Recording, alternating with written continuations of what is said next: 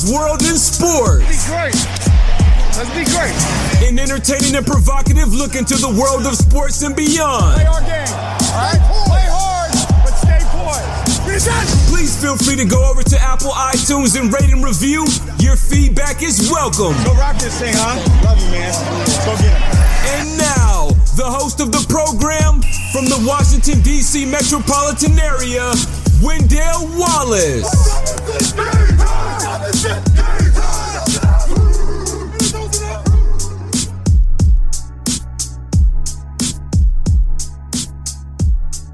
Darling, you send me. I know you send me. Darling, you send me. Honest you do, honest you do, honest you do. Whoa, you thrill me. I know you thrill me. Darling, you thrill me, honest you do.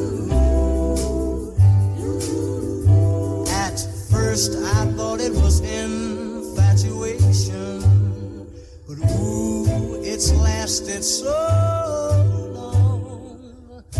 Now I find myself wanting to marry you and take you home. Whoa.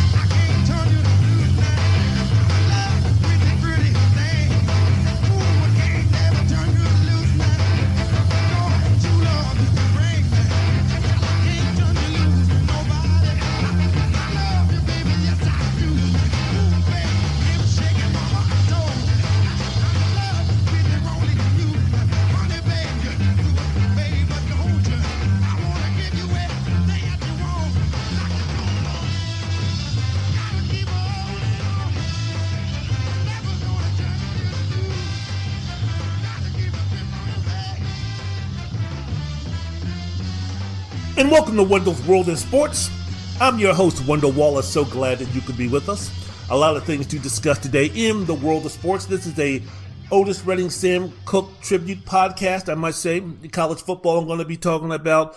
Some basketball I'm going to be talking about. Georgetown Hoyas I'm going to be talking about. James Harden I'm going to be talking about. This is going to be a podcast where I'm going to be talking about sports, no doubt about it. But as I'm recording this on December 10th, in the year 2020. Today marks the 57th and 53rd anniversary of the tragic ends to both Sam Cooke and Otis Redding, two guys who were not only going to be changing the ways of music, but also changing the ways of society. They were starting to do it. They were on the pathways to do it. They were on the avenues to go ahead and do that, but their lives were cut tragically short. So two of my greatest heroes, shall we say, historical heroes, shall we say. I've always said that, you know what, when I finally go to heaven, whenever that's going to be, and I get reunited with my dad and reunited with my mom and go see my family members who are already up in heaven and get introduced for the first time to my grandparents. And I want to go ahead and say, man, I want to hear Martin Luther King, and I want to hear Malcolm X speak. I want to see the 844th rematch between Joe Frazier and Muhammad Ali. I want to see Jack Johnson fight Rocky Marciano. I want to go ahead in the HBA, that's the Heavenly Basketball Association. I want to see Kobe Bryant and Wilt Chamberlain's team and Len Bias's team and Hank Gather's team. I want to see what they're doing up there. I want to see what team John Thompson is going to be coaching and Red Auerbach is going to be coaching. I want to go ahead and go see the football games between Johnny Unitas' team and Y.A. Tittle's team and Ernie Davis's team. I want to do all that type of stuff, man. I want to go ahead and I want to hear a concert by Prince and Michael Jackson and Donny Hathaway and Curtis Mayfield. Go ahead and see if, I want to see if Tupac is, up there or down there. Also want to go see a Biggie concert. Want to go see Gangstar, the Guru again. So when I get to heaven, there's going to be a lot of things on my agenda. And since I'll have all eternity, I'm not going to be in any kind of rush.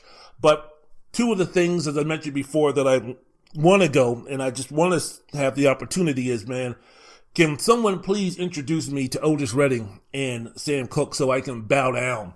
Because those guys have, their ways, their dedication, their commitment to their craft and everything that they did in the time period that they did it has, really inspired me from that level. There have been two people who have really inspired me to go ahead and do some things. So I'm definitely at the end of the podcast going to go ahead and talk about that. So all of my music today is going to be Sam Cooke and Otis Redding. And it's all going to be live in terms of, I'm not getting anything as far as the recordings of the music are concerned. Nothing off the albums in terms of studio version. Everything is going to be live. Got some stuff from Monterey with Otis. I got some stuff from Whiskey A Go-Go with Otis. I got something off of the time when Sam Cooke did his show live at the Harlem Club down in Florida. So those are the type of things that I'm going to be doing today, man. I'm giddy, I'm pumped, I'm ready, I'm rip-roaring, ready to go. I mentioned before, man, there's certain dates I want to do my podcast. In terms of doing the dates, introduce you to some things that have really touched me. Len Bias. I always do a June 19th or June 21st podcast because my childhood hero, Glenn Bias, passing at that time, and I always want to give my special dedication to that. Talking about when Malcolm X was assassinated and some of the great things what he did. I want to go ahead and give my special dedication on a podcast to that. So there's certain dates where I'm just going to say, hey, man, this podcast, I'm going to be talking about sports because that's what I do. That's what I love to do. That's my therapy, especially in these times of the pandemic and some of the things that we're not able to do because of the pandemic. So, sitting in the house all day, not being able to see my mom, not being able to see my beautiful, wonderful, fantastic, magnificent godchild, Sidney Davis. Can't go back east to, visit my brother, Mikel Davis, or again, go see my mom. So, these are the type of therapeutic things that I like to do. And today has just been kind of a day where it's been something of reflection. Putting this together and playing a lot of music by Otis and Sam, thinking and watching a lot of YouTube clips. But it fills my heart with joy, a little bit of sadness when, once again, looking at the articles about their passing, watching some, there's a wonderful documentary about Sam Cooke on Netflix that I watched. There's a BBC show about Otis Redding that I watched. So today it's been a good day. It's been a solid day. It's been a learning day. The mind, the heart has all been touched in different ways. And this is just the icing on the cake to go ahead and take my thoughts and to take my feelings and my opinions about two of the greatest people who, really touched me and influenced me outside of course, my family and my immediate family and friends, and talk about what two musicians from the 1960s meant to me and how I'm using them to try to better myself, and how just by their music, they weren't politicians, they weren't kings, they weren't monarchs, they weren't anything like that. They were two musicians, one from Macon, Georgia, the other one born in Clarksdale, Mississippi, and moved up to Chicago, Illinois. What they did in terms of moving this society ever so briefly in the right direction was magnificent, was extraordinary, especially in the time period which they had to do it. And it's their presence and their impact is still being felt today. So those are the things that I want to talk about near the end of my podcast at the end of my podcast because, as we know before, this is a sports podcast called Wendell's World of Sports with your host, yours truly, Wendell Wallace. Bonjour, bonsoir, monsieur, mademoiselle. Je m'appelle Wendell Wallace, Wendell's World in Sports. Que pasa, mi amigos, mi amo a Wendell Wallace. Wendell World in Sports. Niao, namaste, Wendell's World in Sports. I'm your host, Wendell Wallace. So glad that you could be with us. Wassalamu alaikum, my brothers and sisters. Wendell's World in Sports. I'm your host, Wendell Wallace. So glad that you could be with us. Shalom, konnichiwa. Wendell's World in Sports. I'm your host, Wendell Wallace. Love, peace, happiness, unity, understanding, education, intelligence. Let's see what we can do moving forward in that direction. All right, so let me get ahead and start with this. College football here in the racist, ignorant, selfish states of America, aka United States of America. One of the four most talented teams in college football might not be able to play in the college football playoffs because of a technicality. Right, sure. Wink, wink, wink.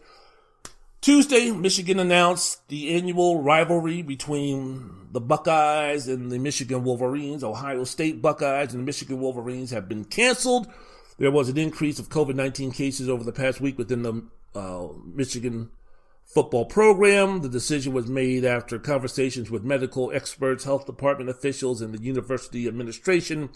So Michigan's chief medical officer, some guy named Daryl Conway, on Tuesday wouldn't specify how many players have tested positive or how many players were in contact tracing, but he said that the Wolverines did not fall in the red threshold that would require the Big Ten to pause activities for the program. Michigan is down to 45 players from their 110-man roster, or they're down 45 players from their 110-man roster. So what, we're looking at 75 players? You guys can go ahead and play Ohio State with 75 players?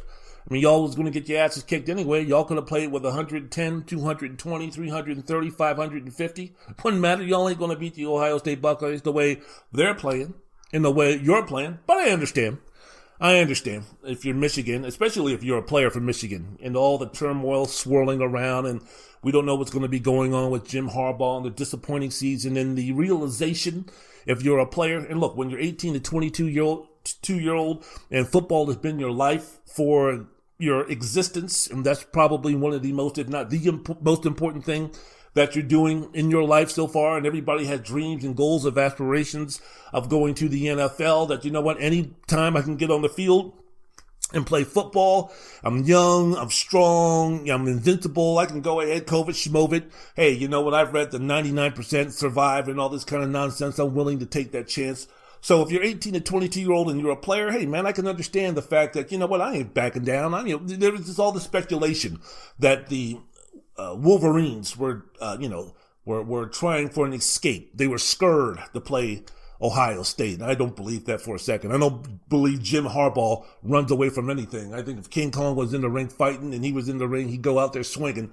I don't think any of the Michigan players were backing down from an opportunity to go ahead and play their biggest game of the year, their biggest opponent of the year. And again, if you have the mindset of trying to be an NFL player, what better way to show some tape? What better way to impress scouts to play well against one of the best teams in the country? So all of that swirling around, I don't think that, as far from a football standpoint, players and coaches, that they were the ones who had a say in whether we play or not, or they didn't have the deciding say in whether Michigan was going to play Ohio State this Saturday. This was an administrative decision, and there's no fans in the stands, and very few fans in the stands, so the financial impact that it would have would be minimal because of everything that's going down. So there's no game this coming Saturday, 9 a.m. Pacific Standard Time, between Ohio State and Michigan. What does the cancellation then mean to Ohio State at the time that Michigan said no go with this? Because Ohio State had played only 5 games total this season. And under the threshold put forth, now remember under the threshold, under the rules, laws, and regulations put forth by the Big Ten Conference, it says to compete in the conference championship game that there would have to be a minimum of 6 games that you would have to play to qualify for the championship game. Now, Northwestern was like, cool, we got our 6+, we're ready to go in. Ohio State had 5. So it was like, well, then shouldn't it be Indiana? Because if Ohio State can't get a game by December 19th or December 19th, which is in 2 weeks, which is only 2 weekends from now, they're ineligible to play in the conference championship game, right? I mean, you guys said it right here. I mean, you guys put it pen to paper. I mean, it's there for everybody to see, right? The rule states that you must play 6 games to qualify for the championship game unless the average numbers of games played throughout the conference fall below 6. So this was a situation where the Big Ten didn't want a team like Maryland or Rutgers or Michigan State to go 3-0. Ohio State loses a game, they play all their games and go 7-1. But then they were like, well, because Maryland, Rutgers, and Michigan State are one of those lesser tier schools, only play 3 games, and because of COVID and everything else, that they decided to ended at 3, they should be in the championship game because a team that has gone undefeated is better than a team that has 1 loss, even if that team only played 3 games compared to a team that played 8 games. So that was a measure put in by the athletic directors on the Big Ten Conference to make sure something like that didn't happen. But what they weren't counting on, and during this pandemic where everybody said who knew anything about this pandemic, they said that during the fall season, that the numbers were going to go up because of the weather change and everything like that. Why the Big Ten would go ahead and put in something like this is beyond me. But then again, we're speaking about the Big Ten. But then again, we're speaking about Ohio State. And when you have that situation, you knew that once it came down that Michigan canceled its game against Ohio State and Ohio State wasn't going to have another opponent to play, you knew that the Big Ten were going to rectify that situation. So, the fix was in terms of, what day was that? It was a couple of days ago. A situation where the Big Ten officially changed its policy that teams must play 6 games to be eligible for the conference championship game, which means on December 19th, 6 days before Christmas, in Indianapolis, the number 4 Ohio State Buckeyes will face Northwestern. So the conference made the announcement Wednesday afternoon, after his administrative council said to all the athletic directors and senior women administrators voted to eliminate the minimum game requirement in collaboration with the Big Ten Council of Presidents and Chancellors. Yeah, surprise, surprise. The number 4 Buckeyes again will take on Northwestern December 19th. By default, Indiana, who was ranked number 12, they would have been the Big Ten East representative in the championship game, even though Indiana lost to Ohio State on November 21st, 42-35. Terrible look for the Big Ten. Again, how much more can we say to this when we're speaking about the conference games, when we're speaking about the conferences itself, especially when we're speaking about the Power 5 conference? It's all about money, nothing new, nothing surprising, nothing awe-inspiring, nothing Columbus discovered America type-ish. This is all about money. Putting up Ohio State in the championship game, it wasn't even necessary for Ohio State to do. If anything, what the commission should have done was save their skin, save their dignity, save their character, at least try to carry on with the facade, with the farce, that you really do give a damn a little bit about your quote-unquote student athletes. And you should have said, look, this is the rule, this is what happened. I'm sorry, Indiana is going to be playing against Northwestern. And it really doesn't make a difference because guess what? I bet you Ohio State still at 5-0 would have been eligible to be in the college football playoffs, or they still would have been the number 4 team after everything is all said and done. And it really didn't matter if Ohio State wins this game or not, because if Florida in the SEC championship game beats Alabama, then the 4 teams that are going to be in, regardless of what happened in the ACC championship game between Clemson and Notre Dame, the 4 teams then, if Florida beats Alabama in the championship game, conference championship game, the 4 teams is going to be Notre Dame, Clemson, Florida, and Alabama.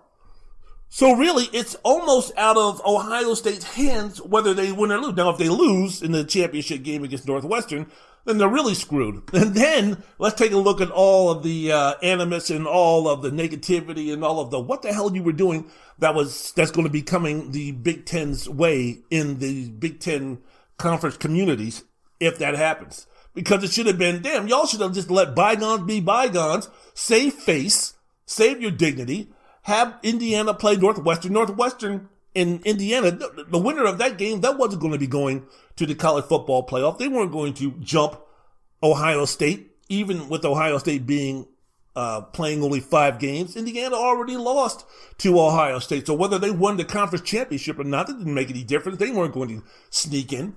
And I know for the representatives, the chancellors and the administrators and the athletic directors of the Big Ten, I mean, this is just something where they figured, look, Northwestern doesn't have a chance against Ohio State. We put Ohio State in. They beat them pretty soundly, pretty convincingly, pretty handily. Shows that we're one of the best teams in college football, which we all agree, right? We all agree here that Ohio State is the 4th best team at worst in the country, right? So this is just something to cement that fact for the college football committee, college football playoff committee. So we'll go ahead and do that, which means for me, as much as I love Ohio State, man, I would love to see Northwestern beat Ohio State. I just would love to do it. So, it doesn't make any difference. The top 10 teams in the college football playoffs, the rankings that come out every Tuesday, wasn't different a couple of days ago. Alabama was still number 1. Notre Dame was still number 2. Clemson was still number 3. Ohio State was still number 4. What the hell? College football playoffs selection committee chair Greg Barta, guess what? He serves as Iowa's athletic director. It is mandated that 5 of the 13 members of the committee, of the college football playoff committee, are acting ADs at the Power 5 conference schools. So guess what? The playoff chairman is a member of the Big Ten Conference. You really think at 5-0 that they were going to screw Ohio State out? If everything is copacetic in terms of, regardless of what happens with the ACC championship game between Clemson and Notre Dame, and if Alabama beats Florida, what you really think? What's going to happen next? You think the selection committee, because Ohio State played 5 games, what do you think? All of a sudden now they're going to replace them with Cincinnati, Iowa State, Oklahoma, Coastal Carolina, Texas A&M? No, of course not. Of course not. Well, for Ohio State, the selection committee wants in. So, again, why the Big Ten would go ahead and do these shenanigans in terms of eliminating a rule that they put in, is beyond me, when clearly it's a no-win situation. If Ohio State wins, good. It's not like, if they go and play, if they move up, maybe it's a situation where if Clemson blows out Notre Dame or vice versa, Notre Dame blows out Clemson and Ohio State whoops up on Northwestern, maybe then there's a situation where Ohio State could move to number 3 and avoid playing Alabama until the championship game. But I don't know, if I'm any one of those teams, one of the blue bloods or the recent college football elites, speaking of Ohio State, Clemson, and Alabama in terms of the 4 teams that's in the playoff right now, you would think normally within the last, 6-7 years that you would want to play Notre Dame in the college football playoffs. But with the way Notre Dame is playing, this ain't your middle school brothers Notre Dame football team. This ain't Wake Up the Irish. This ain't Nuke Rockney. This ain't Ara Parsegian. This ain't Joe Theismann type of teams at Notre Dame. But damn, they're good, and they're more than capable. I don't know if anybody really is. Well, anybody's capable in terms of the teams that I just mentioned to beat Alabama. But even if you think that Notre Dame is the 4th best team out of those 4 schools that I just mentioned, those 4 football programs that I just mentioned, those 4 football teams as of today, which I just mentioned, if Notre Dame you feel is 4th behind Clemson, Ohio State, and Alabama, the gap between the 3rd best team of those foursome and the 4th best team is not that significant. In terms of Alabama shouldn't be dancing in the street like Martha and the Vandellas. They shouldn't be dancing on the ceiling like Lionel Richie if Clemson beats Notre Dame and Notre Dame falls to number 4. And Alabama does what they need to do, and then that semifinal matchup is between the number 1 ranked Alabama Crimson Tide and the number 4 ranked Notre Dame Fighting Irish. Alabama fans, I'm telling y'all right now in Montgomery, I'm telling y'all right now in Birmingham, I'm telling y'all right now in Tuscaloosa, hey man, don't be up there dancing the gig, because that that Notre Dame team, that ain't no joke. They ain't no joke. So regardless, it's going to be an interesting playoff game. It's going to be an interesting playoff series. The committee members know that. The television execs know that. ESPN knows that. So of course you want the 4 most recognizable teams there. Clemson, elite. Alabama, we know about their presence in states in the Southeastern Conference area, in the communities. And we know how huge Notre Dame is. So it's like those 3, you know they want those 3. So number 4, of course you're going to want to have the team that's most significant in the upper north part of the racist states of America, the selfish states of America, the ignorant states of America. Of course you want to have Ohio State in there. What, you think they're going to be trying to find some way to put in Texas A&M? You're going to try to find some way to put in, again, if Alabama beats Florida, or you think the committee is up there trying to find ways to see what they can do as far as Iowa State if they win the Big 12 championship? No. I mean, once Oklahoma lost their 2 games at the beginning of the season, I mean, they were done for the most part unless complete chaos happened, and it didn't. But the Blue Bloods always get in there. The Blue Bloods always have the preferential treatment. So that's the reason. Ohio State again. I don't understand why the Big Ten will go ahead and make that decision, but que sera, sera. Wendell's World of Sports. I'm your host, Wendell Wallace. So glad that you could be with us.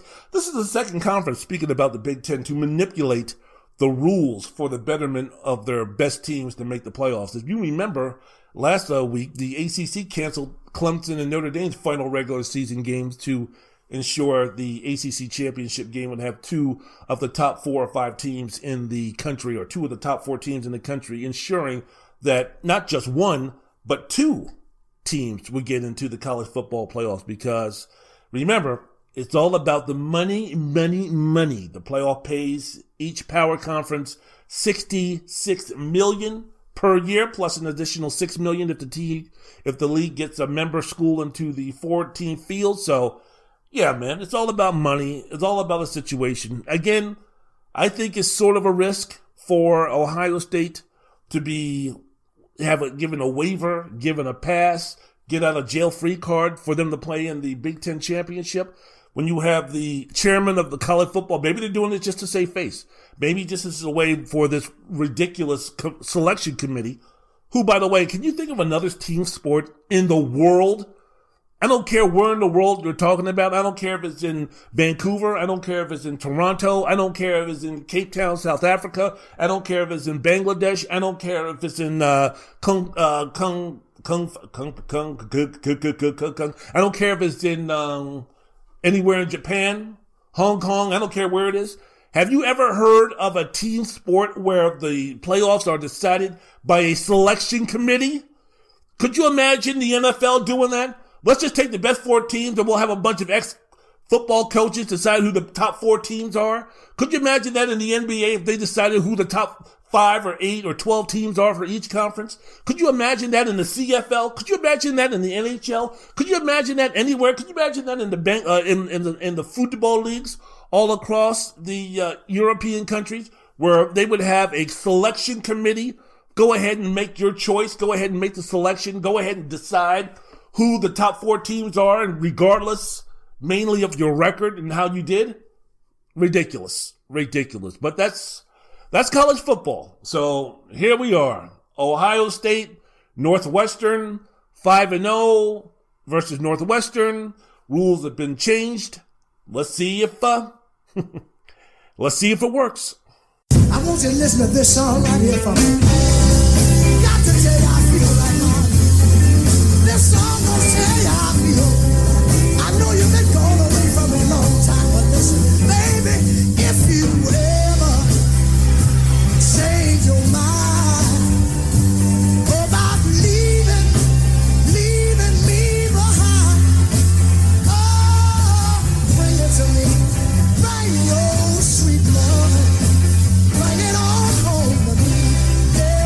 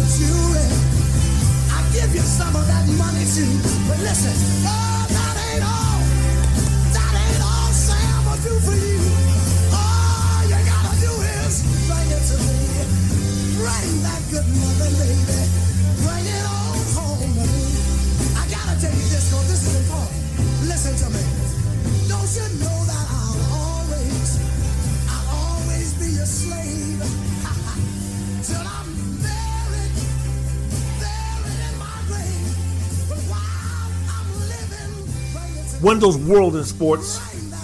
I'm your host, Wendell Wallace. So glad that you could be with us.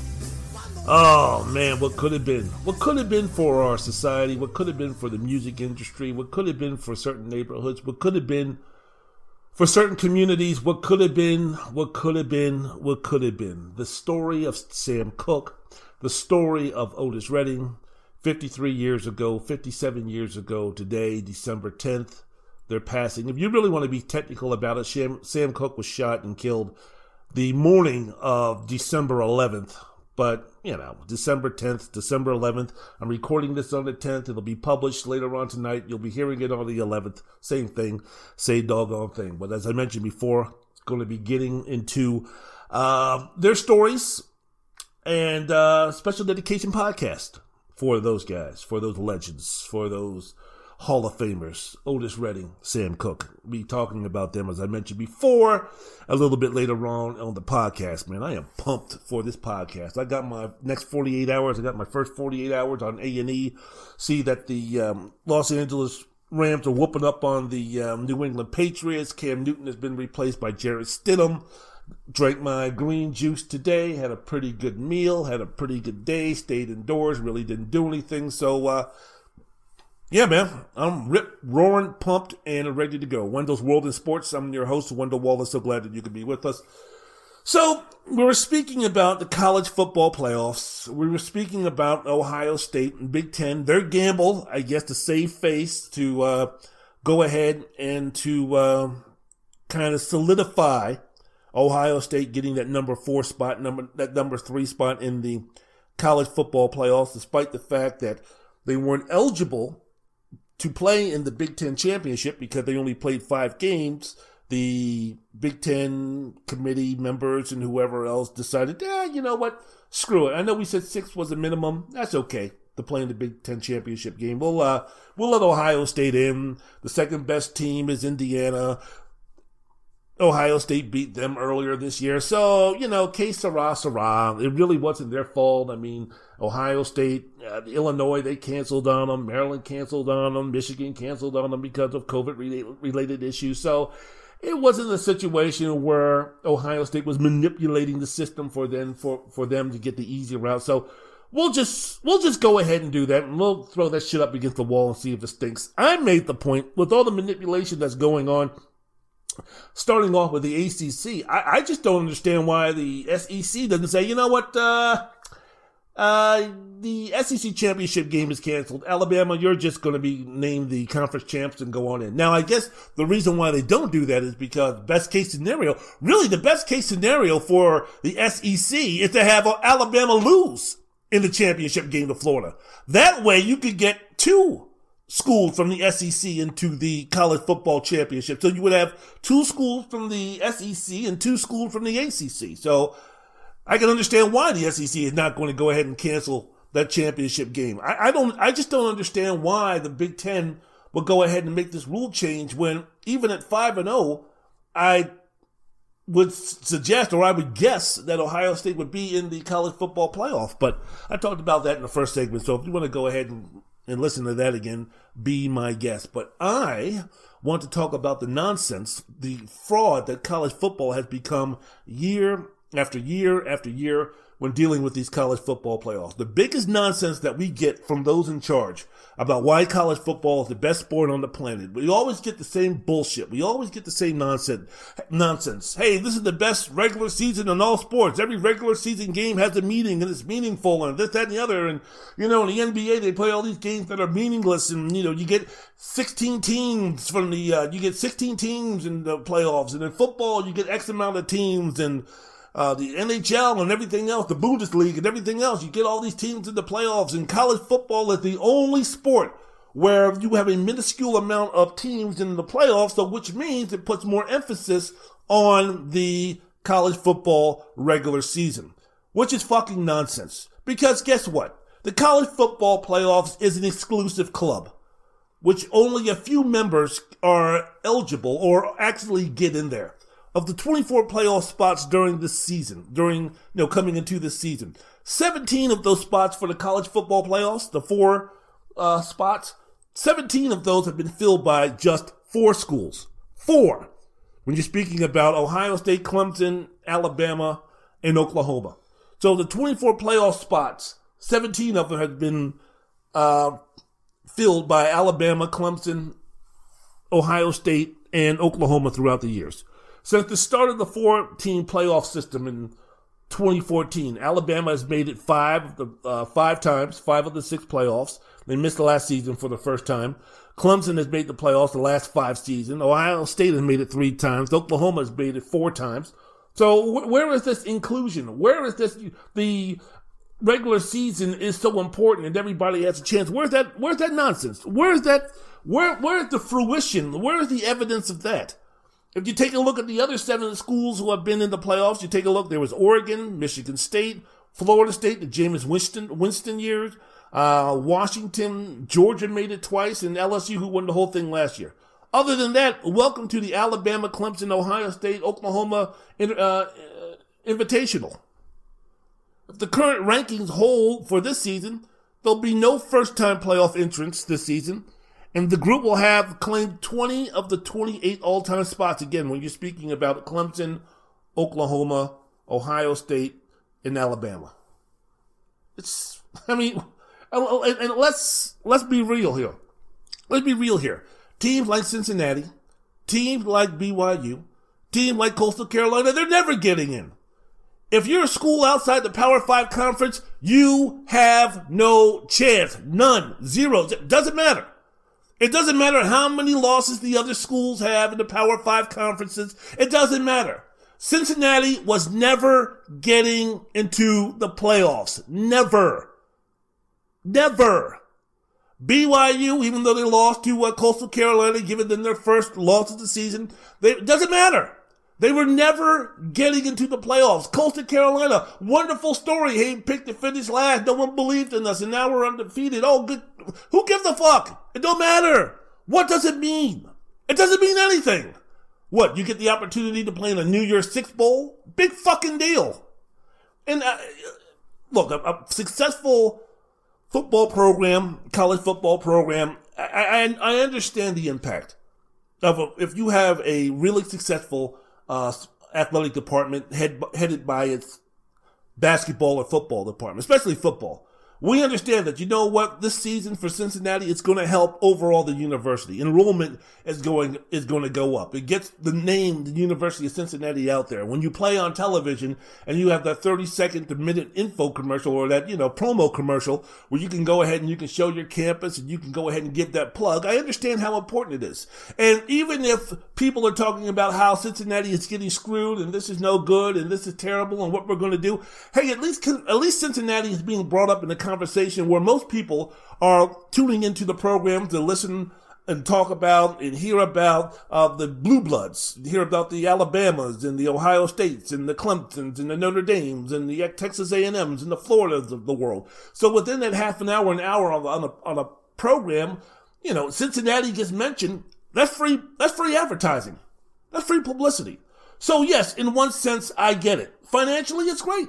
It's been shown when you have a strong football program, when you have a strong basketball program, depending upon what region of the country that you're in. I mean, I'm quite sure Iowa gets a lot of juice, gets a lot of extra income in terms of people who are interested in the university and enrollments and everything. I'm quite sure that the wrestling program that they have there plays a big role. The same thing with the wrestling program at Oklahoma State. Same thing with the lacrosse team over at Syracuse. Same thing with the college, with the softball program over at UCLA and who else is good now? Oklahoma in those schools. Depending upon, again, what region that you're in. So, yeah, I can, on one regard, hey, you know what? There is some advantages for Cincinnati being undefeated. But, I mean, the other part of it is just the hypocrisy of these college football folks to sit there and talk about how wonderful and how glorious and how fantastic that the regular season is, and then you have no shot whatsoever no matter what you do. Cincinnati could have beaten every team that they played 200-0, and it wouldn't have made a difference. They weren't going to get past Alabama. They weren't going to get past Ohio State. I don't care if Ohio State would have played 2 games this year. Cincinnati was never going to leapfrog them and become that team. that was really serious, that was going to be a serious contender for the selection committee to put in the top 4. They were never going to be ahead of Clemson. They were never going to be ahead of North Carolina. They were never going to be ahead if they did what they should have done. Cincinnati was never going to be ahead of Georgia. They were never going to be ahead of Florida. They were never going to be ahead of Texas A&M. If LSU had some type of semblance of a team that won the national championship, they were never going to be put ahead of them in terms of playoff seedings. It's never going to happen. A mid-major school, a school for the non-Power 5 conferences are never going to get in. And these clowns can sit up here until they're blue in the face and talk about that's not true, that's not true, that's not true. The evidence shows that it's true. There's never been a situation. The last team from the non-Power 5 conference that won a championship was BYU back in 1984. How long ago was that? Lots. So how in the world can you sit there with a straight face and talk about how wonderful this system is when you know that 80% of the schools right off the bat, the regular season in terms of trying to get themselves into a position to win a national championship is meaningless? Great game the other day between BYU and Coastal Carolina. Fantastic, wonderful, great, awesome. I didn't watch it. You know why I didn't watch it? Because I knew the game was nothing more than an exhibition. It meant nothing. Coastal Carolina wins, they become undefeated. Big fucking deal. Just like with Central Florida a couple of years ago with Scott Frost before he took his coaching talents to Nebraska. Where they were talking about, oh yeah, I mean, we're the real national champions. We'll play Alabama. Ha ha ha. We're undefeated. It don't mean shit. Big term in terms of playoffs and championships. Real championships. So, for me, when people talk about, half the schools, Maryland could have gone undefeated. They ain't getting in. Rutgers could have gone undefeated. They ain't getting in. Washington State could have gone undefeated. They ain't getting in. I'm talking about in normal years. In normal years. Now, it's a little different because schools in the Pac-12 started differently and played a certain amount of games, and the Big Ten teams are playing a certain amount of games. But in a normal season, in a normal regular season, you really think Mississippi State has a chance to get into the NCAA playoffs? Do you think they really have a chance to make the top 4 for real? I doubt it. I highly doubt it. Mississippi State, Mississippi, Georgia Tech, they're not getting in. Maryland, Oregon State, they're not getting in. So it's a real exclusive club. And these guys, for the most part, they want to see Oklahoma, they want to see Texas, they want to see Notre Dame, they want to see Clemson, they want to see Ohio State, they want to see Michigan, they want to see Florida, they want to see Florida State, they want to see USC, they want to see Oregon, they want to see those type of schools get in. And they'll do mostly everything possible. Because when they do these selection committees, do you know what the process is in terms of trying to figure out how they come up with the top 4 teams in the country? I have no fucking idea. Are we talking about just based on talent? Are we just talking about the schedule? Are we talking about the ranking? Are we talking about individual talents? Are we talking about past success in the playoffs? What are we talking about here? What are the parameters? Now, the committee will sit there and say, well, we take all of those things in consideration. Yeah, but which one is more important than the other? Which one weighs heavily more than the other one? I mean, are we speaking about, because you can't sit there and say, well, we take a look and we take a look at the games and we take a look at who's playing well and who's doing this, that, and the other. If you're doing that, how can you judge how good Ohio State is based on only 5 fucking games when they played really one halfway decent opponent? How can you compare how good Ohio State is compared to, say, for instance, an Iowa State who's played, 9, 10, 11 games, or Texas A&M, or Florida? Well, Texas A&M, they're out of the question because they lost to Alabama and they lost to them decisively. Okay, but haven't they gotten better throughout the year? And how do you know if they're better than Ohio State the way Ohio State is playing now? Because they haven't played in a while. So we don't know. So how much of the rust factor goes on here? And how much, if they did play, if Ohio State looks sloppy because they haven't played in a while, start off slow and everything like that, and they just get by Northwestern, but say, for instance, Florida takes Alabama to double overtime before losing. I mean, how do you make that how do you go ahead and say, well, obviously then Ohio State deserves to be the number 14? Based on what? Based on what?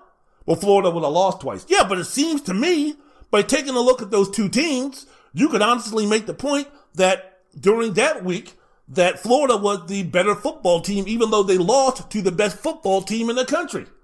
I mean, if Notre Dame goes ahead and puts on another classic against Clemson and wins, and Alabama struggles against Florida, I mean, is it just a foregone conclusion that Notre Dame is still going to be number 2 and Alabama is still going to be number 1?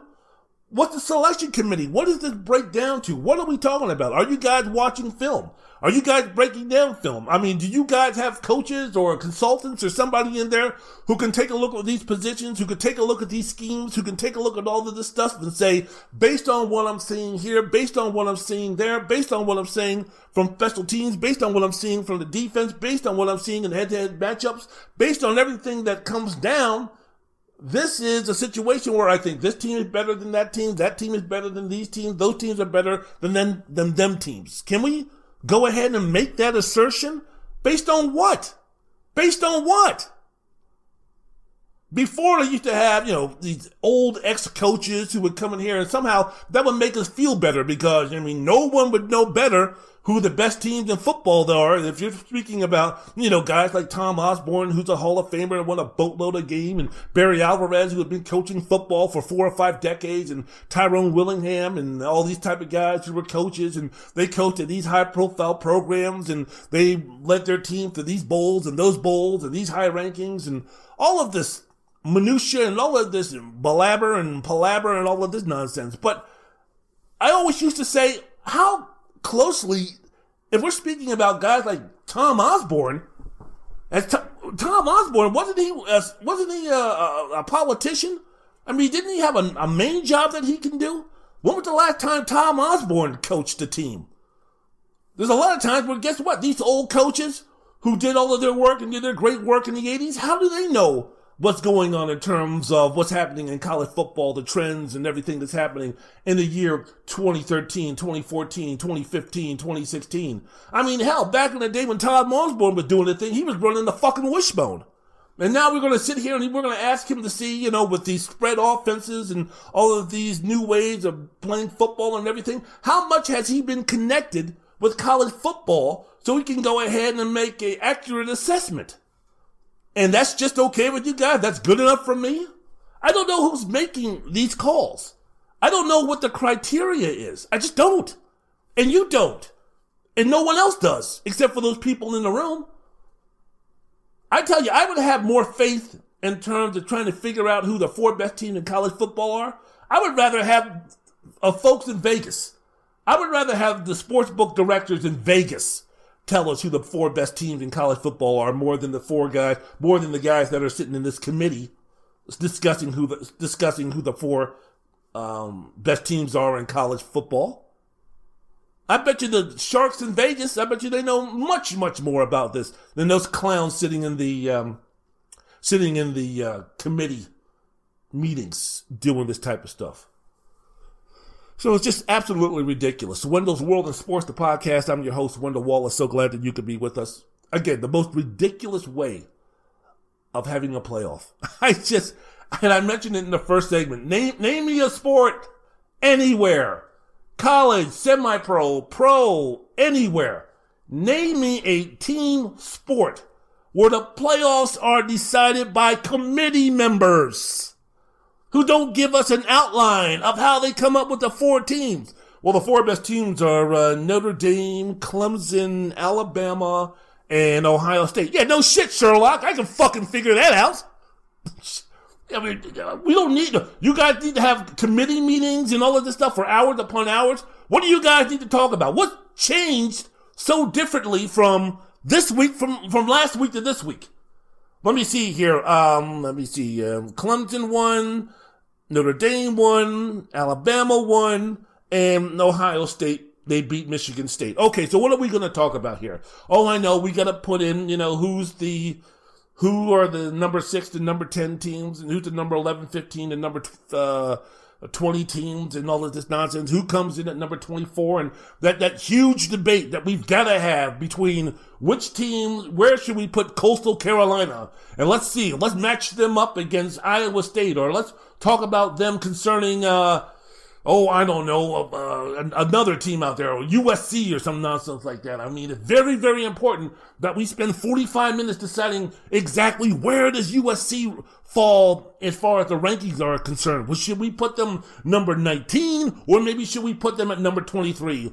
Woo! That's really going to say a lot, especially in a year like this where you have bowl games dropping left and right, canceling left and right because of the pandemic. Who gives a flying fuck about teams basically 10 to 25? Who cares?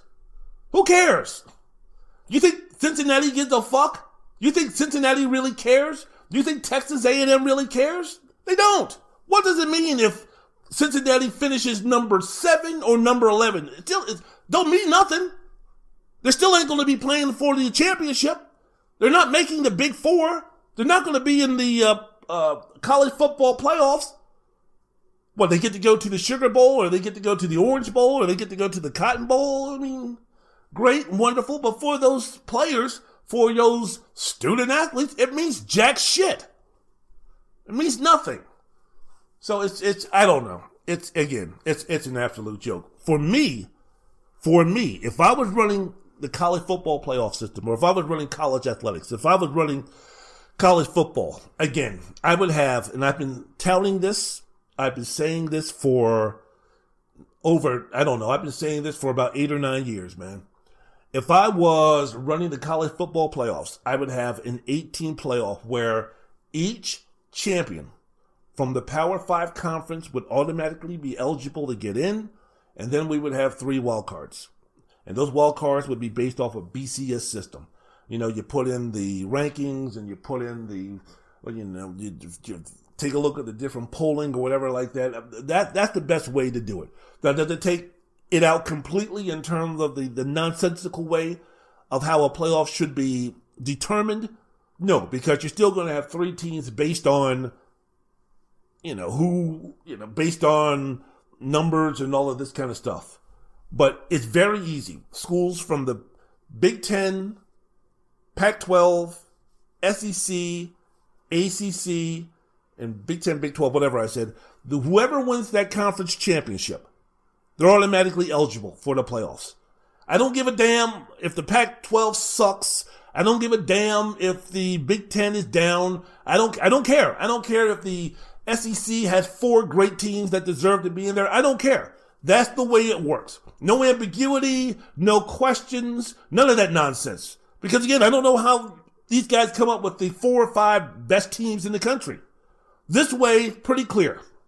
And those are the rules. That's the way it goes down.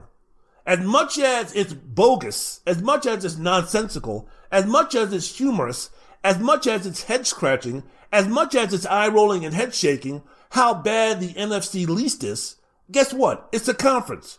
So whoever wins that conference, whether they finish 16-0 or 5-11, it doesn't matter.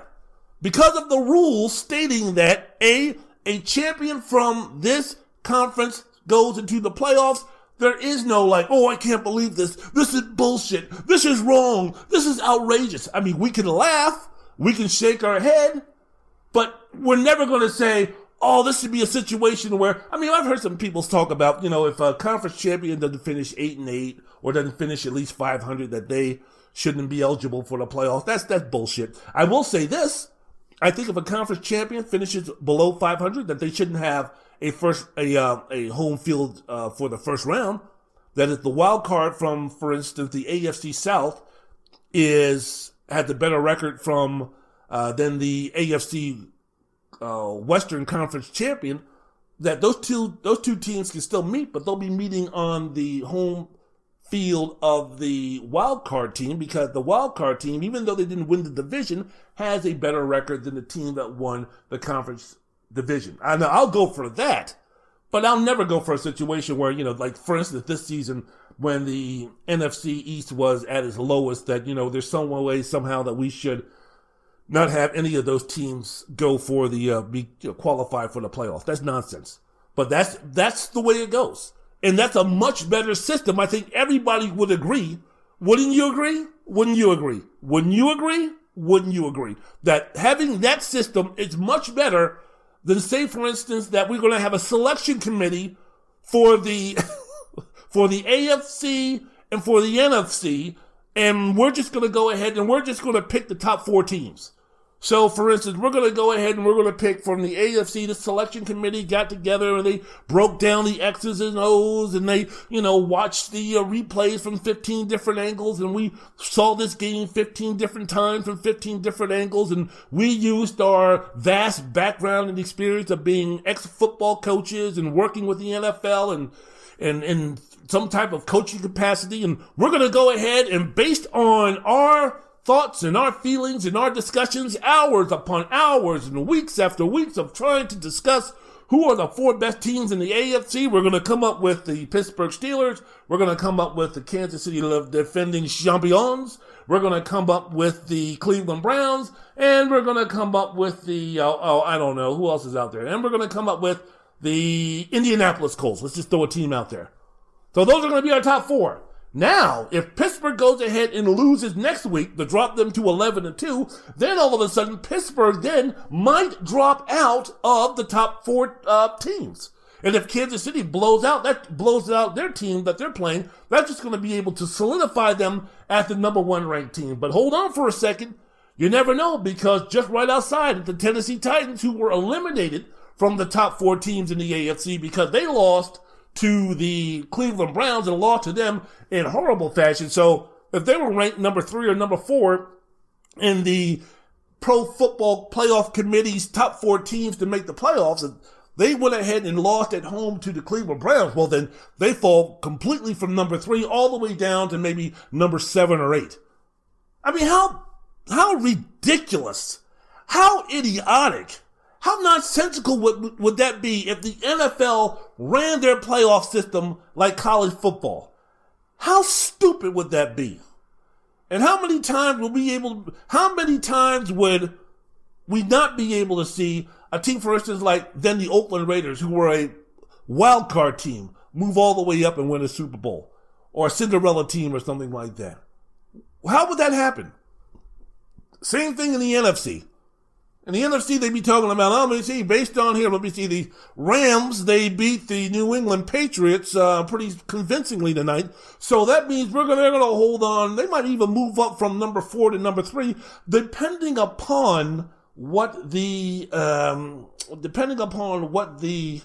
New Orleans Saints do. Now, if the Green Bay Packers lose, or if the Green Bay Packers don't look good, the way that the Los Angeles Rams play tonight, they might move from the number 3 spot in our NFL NFC playoff rankings. They might move ahead of the Green Bay Packers, which means that, if Green Bay has a couple of more bad games, they might fall out of the playoffs because of our selection committee, where they break down the tape, I think, or where they discuss who's the best team, I think, or where they discuss which team has the most talent, I think, whatever they discuss, they're going to be in charge in terms of which team are going to be in the playoffs.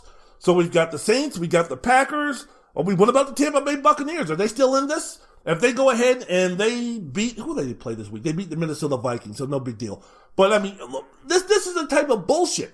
We don't have to worry about the nonsense in the NFL. We don't have to worry about a selection committee. You know why? Because they play that shit on the field, and that's how they determine who the playoff teams are. Not in college football. And understood, there's a lot more teams in college football than there are in the NFL. Gotcha, understood. But still, let's have a system where everybody understands the rules. Or have a better system in terms of, let's make it more to where it's like, what you do on the field will determine how good, winning your conference and that and the other. We know the rules. We know the criteria.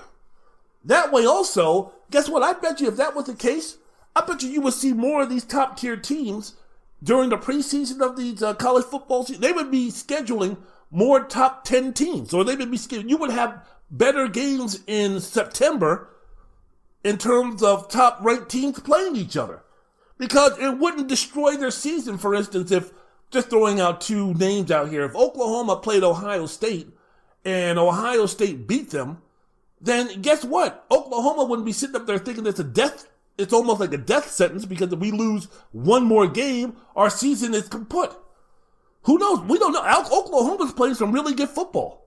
How do we know that Oklahoma isn't better than Ohio State? How do we know that Oklahoma isn't better than Notre Dame? Well, I mean, come on. Notre Dame, they beat Clemson and they did this and they did that. Yeah, they beat Clemson how many weeks ago? I mean, how do we know this? Well, Ohio State, they've got Justin Fields and they beat up on Michigan State and blah, blah, blah. How do we know this? How are you sure? Well, because of the talent and because of this. How do we know if you're not going to play each other? Oklahoma is one of the hottest teams in college football. So just because they lost 2 games in September, that automatically disqualified them from competing for a championship? How do you know they're not the best team right now? Doesn't make sense. So let's just throw that analogy back to the NFL. I mean, how bad were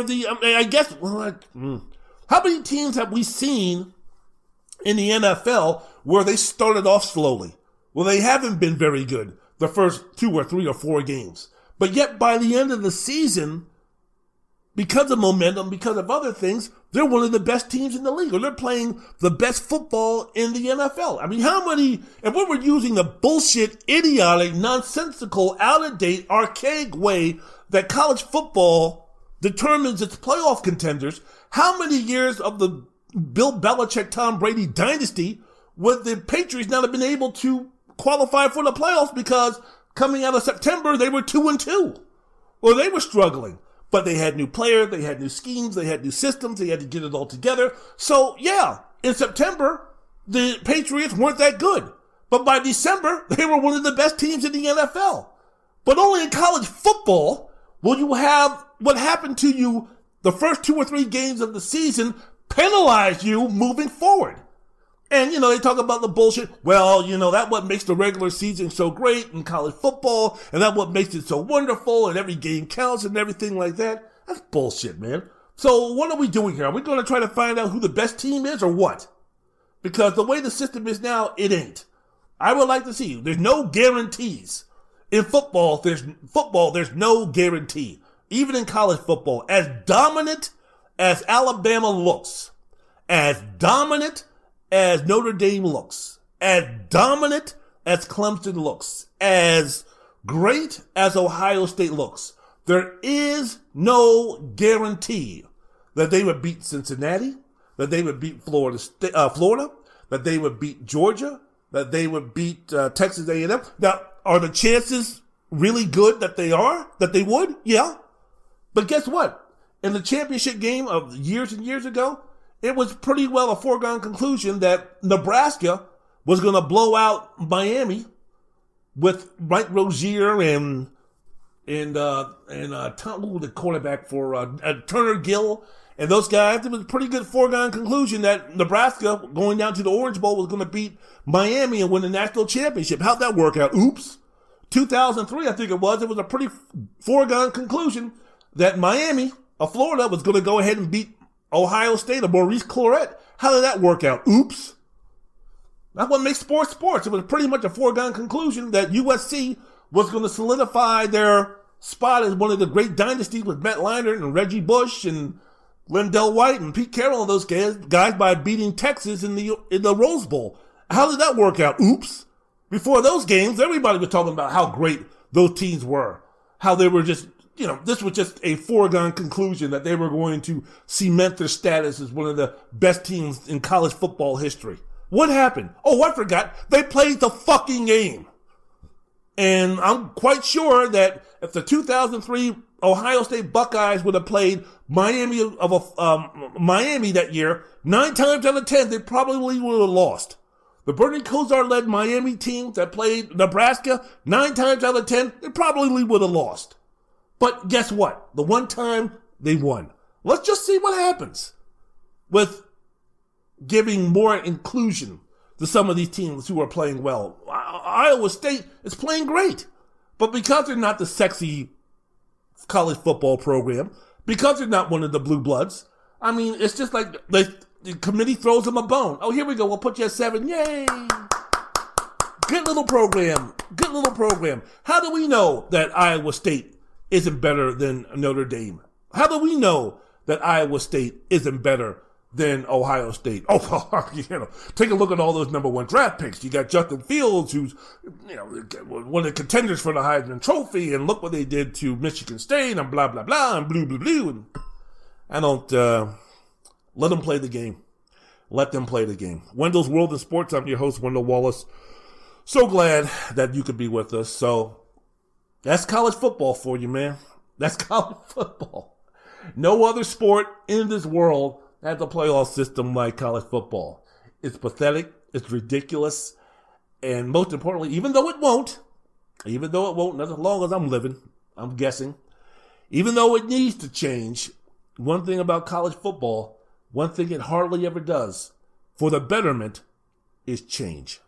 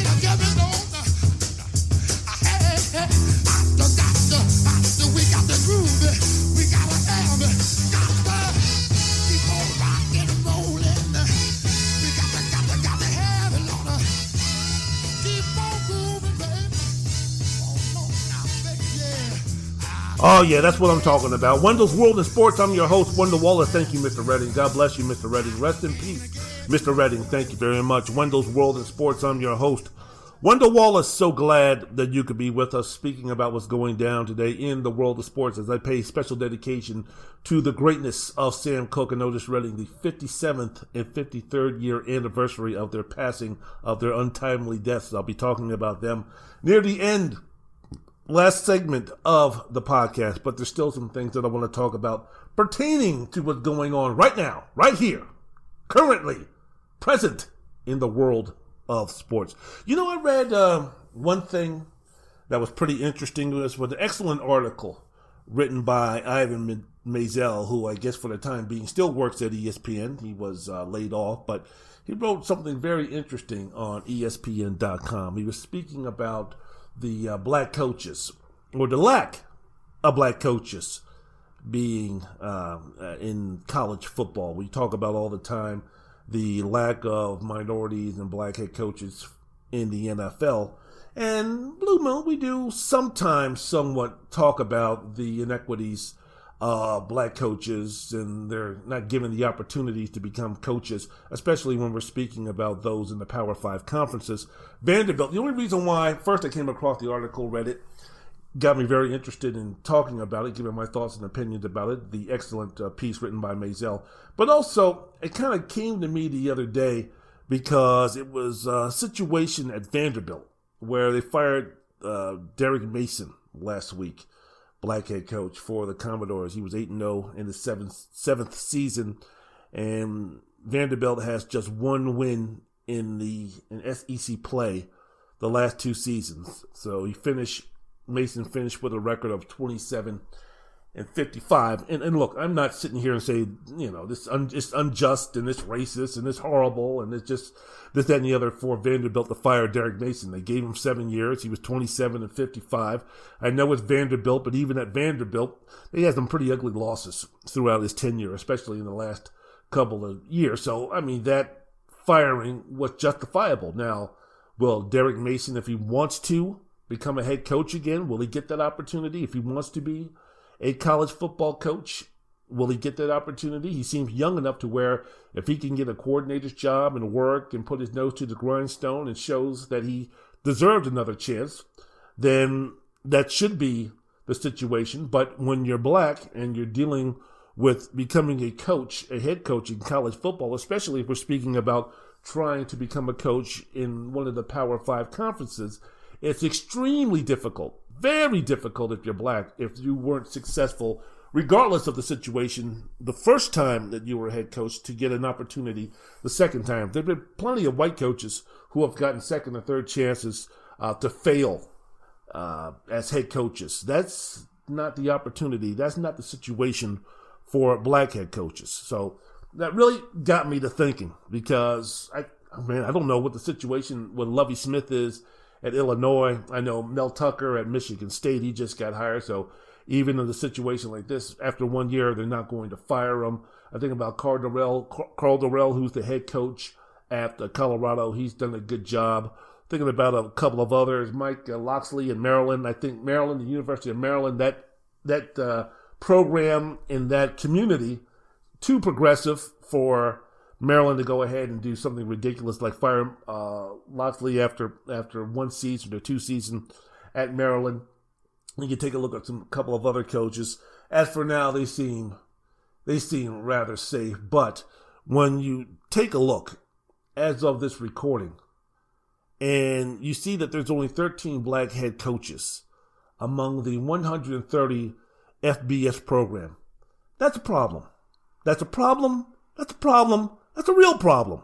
And according to the NCAA Race and Gender Demographics database, 10% of the programs have black head coaches in a sport in which nearly half of the players are black. In fact, in the SEC, 61% of the players are black. And now now the SEC is two of the Power 5 conferences, the SEC and the Big 12, that do not have a black head coach. In fact, the Big 12 conference, they haven't employed a black head coach since Texas fired Charlie Strong, justifiably, in 2016. In fact, none of the conference's 10 athletic directors has even hired a black head coach at any school that they've been to. So we're speaking Texas and Texas A&M and Texas Tech and Oklahoma and all these other places. I mean, their ADs haven't hired any black head coaches during their tenure as athletic directors. I don't know which ones, as far as their years at that position are concerned, but damn, zero from all of them? Survey conducted by the NCAA in 2019, the 65 Power 5 schools employed 10 black athletic directors, 2 black presidents. We always talk about, it's not what you know, it's who you know. Well, I mean, when you only have a situation where you only have 10 black athletic directors, and you're also speaking about where are those black athletic directors, where are they located? In terms of, are they even in a community? Are they even in a part of the region of the country where hiring a black coach wouldn't raise too many ears, wouldn't raise too many eyebrows, would be suitable, acceptable for the big donors who contribute financially to those schools? 2 black presidents. We don't know what type of hoops and what type of things they have to go through. Because if you take a look at the geographics, and we spoke before about, now that the SEC has fired Derek Mason, and you're speaking about Nashville, Tennessee, which is somewhat progressive, as you're speaking about a city within the state of Tennessee, the same state of Tennessee that, South Carolina reelected Lindsey Graham, so I apologize to Tennessee, but, they're not a bastion outside of Knoxville and outside of Nashville and probably outside of Memphis, shall we say. I wouldn't call them too progressive. But if you take a look at schools in the SEC, the ACC, the Big 12, really not in progressive enough communities to even hire a minority head coach. If you take a look at Alabama, Louisiana, Oklahoma, Kansas, Mississippi, Tennessee, South Carolina, Kentucky, Southern Virginia, Northern and Central Florida, Texas, not the most, shall we say, diverse, which you're speaking about some of the areas, some of the communities where those schools are located.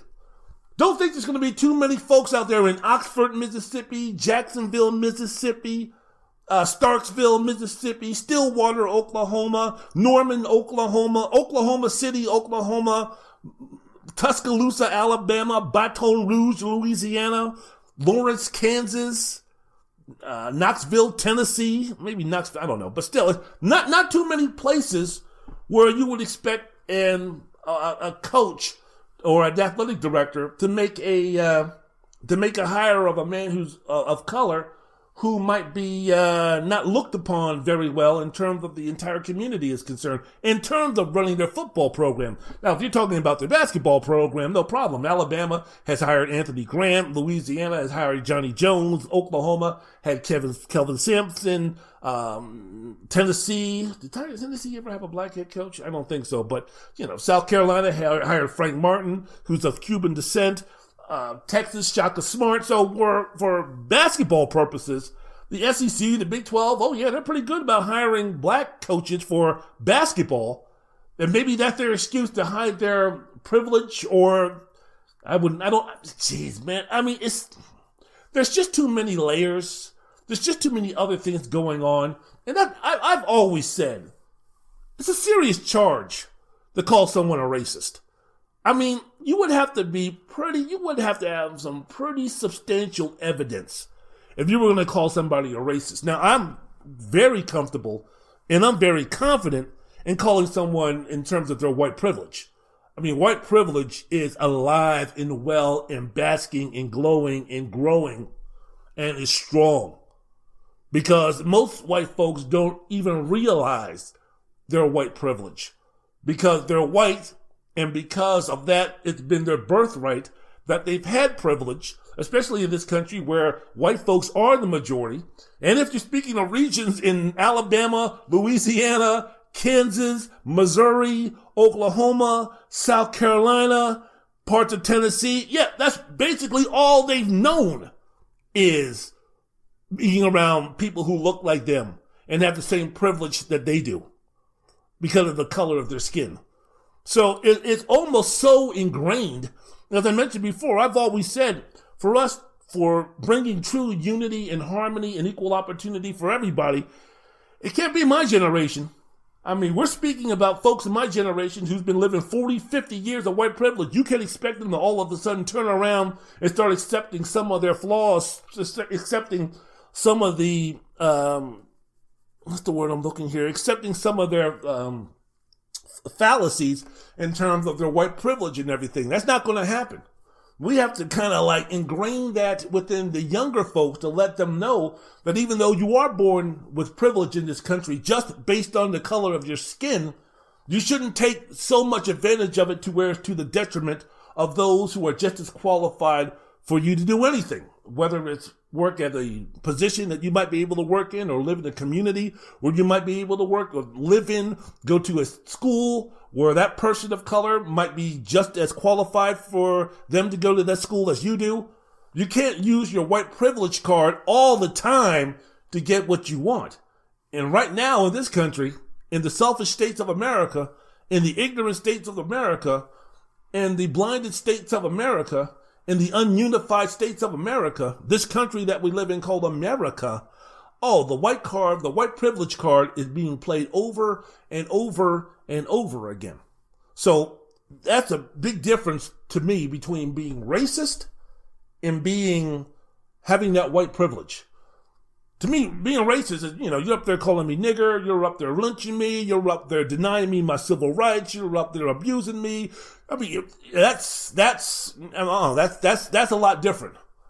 I mean, a racist is someone who will admit that they're a racist. It doesn't matter. I don't like you because of the color of your skin, period.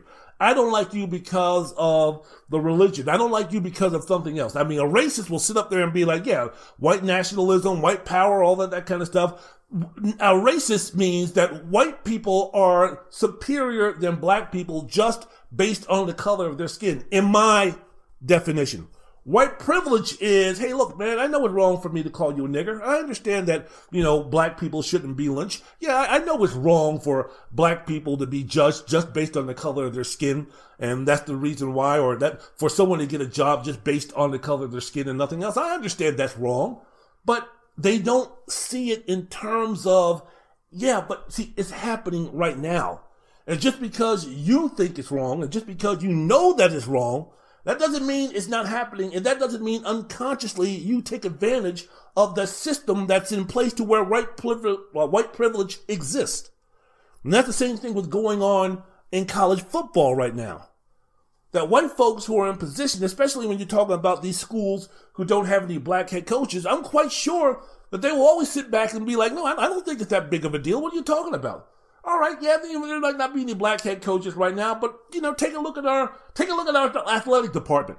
Take a look at all the black people that we employ. Take a look at our football staff, and you see that we have black people as coordinators and helping out and getting paychecks from this university to be running backs coach or quality control people or anything like that. I don't know what you're talking about. Just because we don't have a black head coach, just because we never had a black head coach, we don't hire people based off the color of their skin. It just so happens that every time there was an opening for a head coaching position at this university for a head football coach, and depending upon what school we're talking about here, this is a situation where every 5, every 7, every 10, if we're speaking about something like in Alabama, it doesn't happen very much. If you're speaking about one of the top tier schools with a strong football program, Ryan Day ain't going anywhere soon. Urban Meyer can have all the jobs that he can want to because of his success. If you're speaking about, those type of schools, those jobs don't come open very often.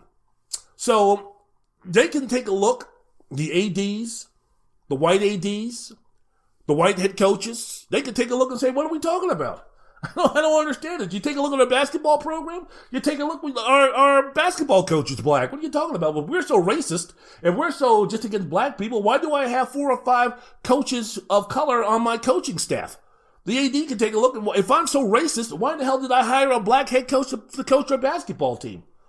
If that's what makes me so goddamn racist, why am I letting all these black kids play basketball? Why am I, allowing these kids to come on campus and give them free rides and let them be student athletes and give them access to our facilities and the training tables and the weight rooms and everything and all the advantages that come with being a student athlete? If I'm so racist, why am I giving all of these opportunities to these black kids from these predominantly black communities? Why am I giving them a chance to get an education? Why am I giving them a chance to fulfill their dreams of playing in the NFL? If I'm so racist, why? I don't understand where you're coming from. I don't get that.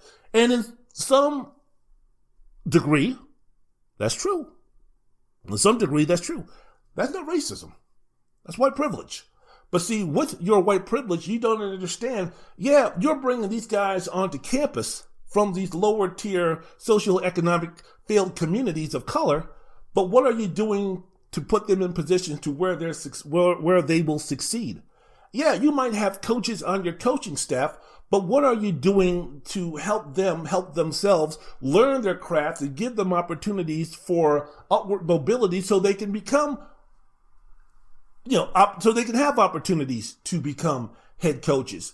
Yeah, that's great that, you're hiring this black basketball coach to coach the college basketball team that you're the AD at, but what are you doing in terms of giving him the resources and the funds and everything that he needs to compete? How much attention are you giving to the football program with the white coach compared to the basketball team with the black coach? You see, those are the things that we're talking about here. So those are the type of deals. And again, if you're speaking about a state like Alabama, who voted for the fucking asshole that we have currently in the White House for another 40-something days, if you're speaking about states like Louisiana, Oklahoma, Kansas, Mississippi, Tennessee, South Carolina, those are all states that voted for a guy who, I'll say it right now, he is a fucking racist. He is a fucking misogynist. He is an incompetent, arrogant, asshole antichrist. Those are the states that voted for this guy. Those are the community that voted for this guy. So those were communities that said, yeah, we don't mind racism. Yeah, we don't mind sexism. Yeah, we don't mind him taking babies away and separating children and putting them in cages and breaking up families. Yeah, we don't care that this guy caters to dictators. Yeah, we don't care that this guy lies every time he talks. We don't care. We just don't care. So those are the communities. And if those communities of ignorance, of those communities of white privilege, of those communities who are dumb enough to overwhelmingly vote for someone like that, you think they're going to be progressive enough? You think they're going to be open-minded enough? Unless the black coach that they hire for coaching their football team is the equivalent of success of an Urban Meyer or a Nick Saban when he got to Alabama, or a Dabo Swinney, unless that black coach is of that acumen or has that type of success, do you really think communities in regions of countries, regions in this country who are dumb enough, selfish enough, insulated enough, and privileged enough to think that the fucking idiot that we have in the White House right now is the right choice? Someone who says that black lives don't matter in certain areas of that country, in certain areas of that community, who won't take the time to have inclusion, to have true equal opportunity, to say all of a sudden now, no, we're going to give up the advantage of defining what racism is all about. See, those folks in Alabama and Louisiana and South Carolina and Mississippi and Tennessee and Kansas and Missouri, not all of them, not everybody. So if you're yelling and screaming at me, I'm not like that, I voted for Biden, I believe in this, that, and the other, I went out marching and all those type of things, then I ain't talking about you. God bless you. I feel sorry for you that you gotta live in regions where you're living. I feel sorry that you got to live in states like that where you have the majority of people who do feel that way. So if you're offended by that, then you shouldn't be, because I ain't talking about you. I'm talking about your neighbor. I'm talking about the person down the street. I'm talking about the person over in the other neighborhood. I'm talking about those other folks, the ones who don't care about unity, the ones who don't care about democracy, the ones who don't care about the Constitution, the ones who either they don't care, or they're too ignorant, or they're too blind, or they're too selfish, or they're too stupid. Either ones. But the point is, those people aren't going to be open-minded to give a black person a chance to run their football team. Those peoples, and I'm not talking about your typical, what many people think a racist would be. I'm talking about them folks who have boatloads of money, who own a lot of things, who have a lot of power, who have a lot of influence, who are college educated, who are incredibly smart businessmen, who are incredibly brilliant people in terms of businessmen and making money and other things. Those are the people that I'm talking about mainly. Because those are the ones who definitely pull the strings. So when speaking about this, speaking about this, no black head coaches in college football, you have to take a look at the regions, the geographics of where these places are. Alabama's athletic director, Greg Bryan, speaking about white privilege to run amok. I mean, this guy is just overflowing with it. He doesn't even care. Who knows? He probably doesn't even realize how he's spewing his white privilege. And the folks who are listening to him speak it don't even realize how brazen he is with his white privilege when speaking about diversity. Because he says that he believes that the University of the fan base at Bryant-Denny Stadium is increasing, but he said that pinning down that information in terms of why there aren't any black head coaches or why there are not more black head coaches in college football, pinning down that information is well down the list of priorities of the modern sprawling athletic department. He says, as an athletic department, we have 20 plus teams and our staff isn't any bigger than what an NBA organization would have for two teams. Many NBA organizations operate NBA and WNBA teams. So that's what he's saying.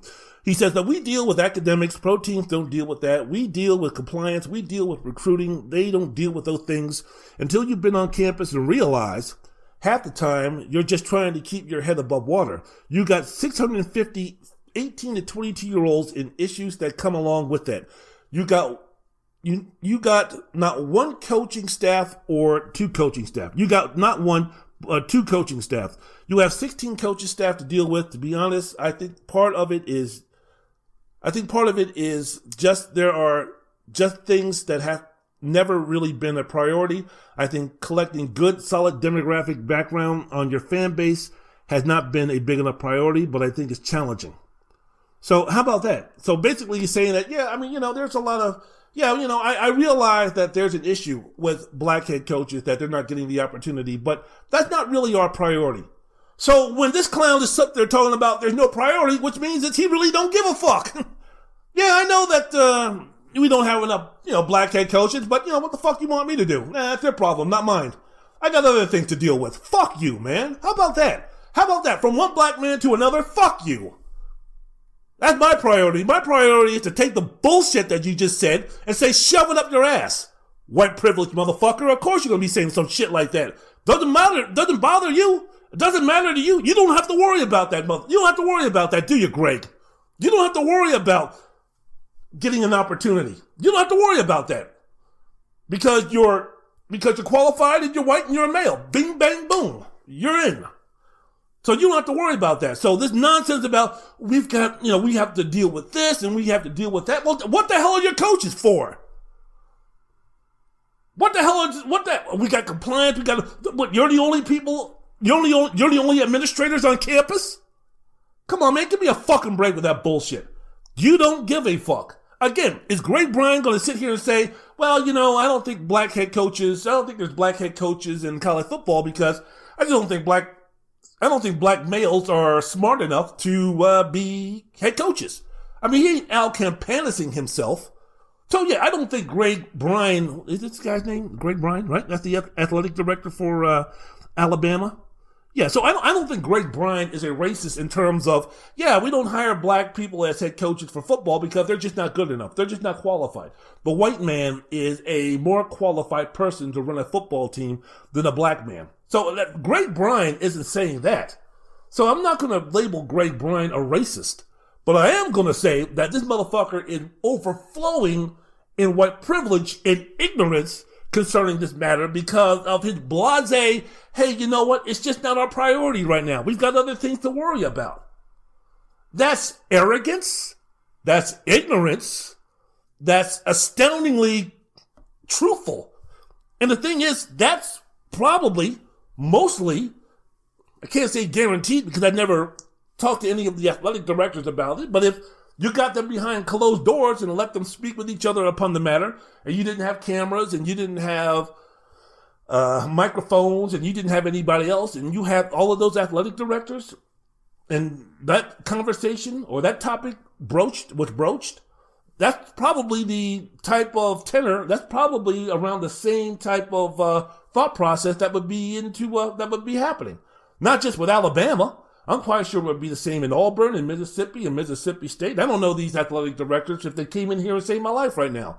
But I'm quite sure the tenor of the conversation would be basically what Greg Bryan is talking about. Yeah, does it suck that black people aren't getting jobs as head coaches? Yeah, I mean, I wish there were opportunities for those guys. But, right now, that's just not on our priority list. We just can't worry about that right now. And again, it goes back to, hey, you know what, I'm doing enough. Just because, just don't judge me on one thing. Just because I don't hire a black man as a head football coach, don't sit up there and talk about I'm not doing this and that and the other for black people. I'm bringing these kids onto campus. I'm having people in my department who are black getting paid and putting their kids through college and putting a roof over their head and food on the table. So don't go there with me. Don't go there with me. I'm not going to go there with you, but I am going to go there with the opportunity to criticize that bullshit laissez-faire type of arrogance that you showed in terms of, you know what, just, we got a lot of things to deal with. And making sure that black coaches who are qualified get equal opportunities to become head coaches in college football, maybe we'll check on that. Maybe we'll deal with that. But see, white folks all throughout history, for those who have been oppressors, or for those who really haven't understood what real progress needs to be, they've always had that type of kick the can down the road mentality. Right now we're just busy. Yeah, I know. Damn, that's Jim Crow. Yeah, it sucks. It went back to, black players. Why isn't back in the 50s and 60s and such? Man, why aren't there any black players playing football or basketball at these southern schools? Yeah, I understand. We really should. But, right now, we just got some other things to deal with. And, they can go through the, historically black colleges. It's not like they can't go to college at all. So, hey, just, we'll get to it when we get to it. That's just the deal. Same thing now in 2020. Hey, it's just not a priority. Wendell's World in Sports. I'm your host, Wendell Wallace. So glad that you could be with us. Some coaches, I'm quite sure in college, head coaches think that progress is being made because, again, hey, take a look at my staff. All the black coordinators I have. On the offensive side of the football, there's plenty of black running back and wide receiver coaches. In fact, 65 programs at the Power 5 conference, 49 of them have black running back coaches. Great, fabulous, wonderful. There's only one fucking problem with that.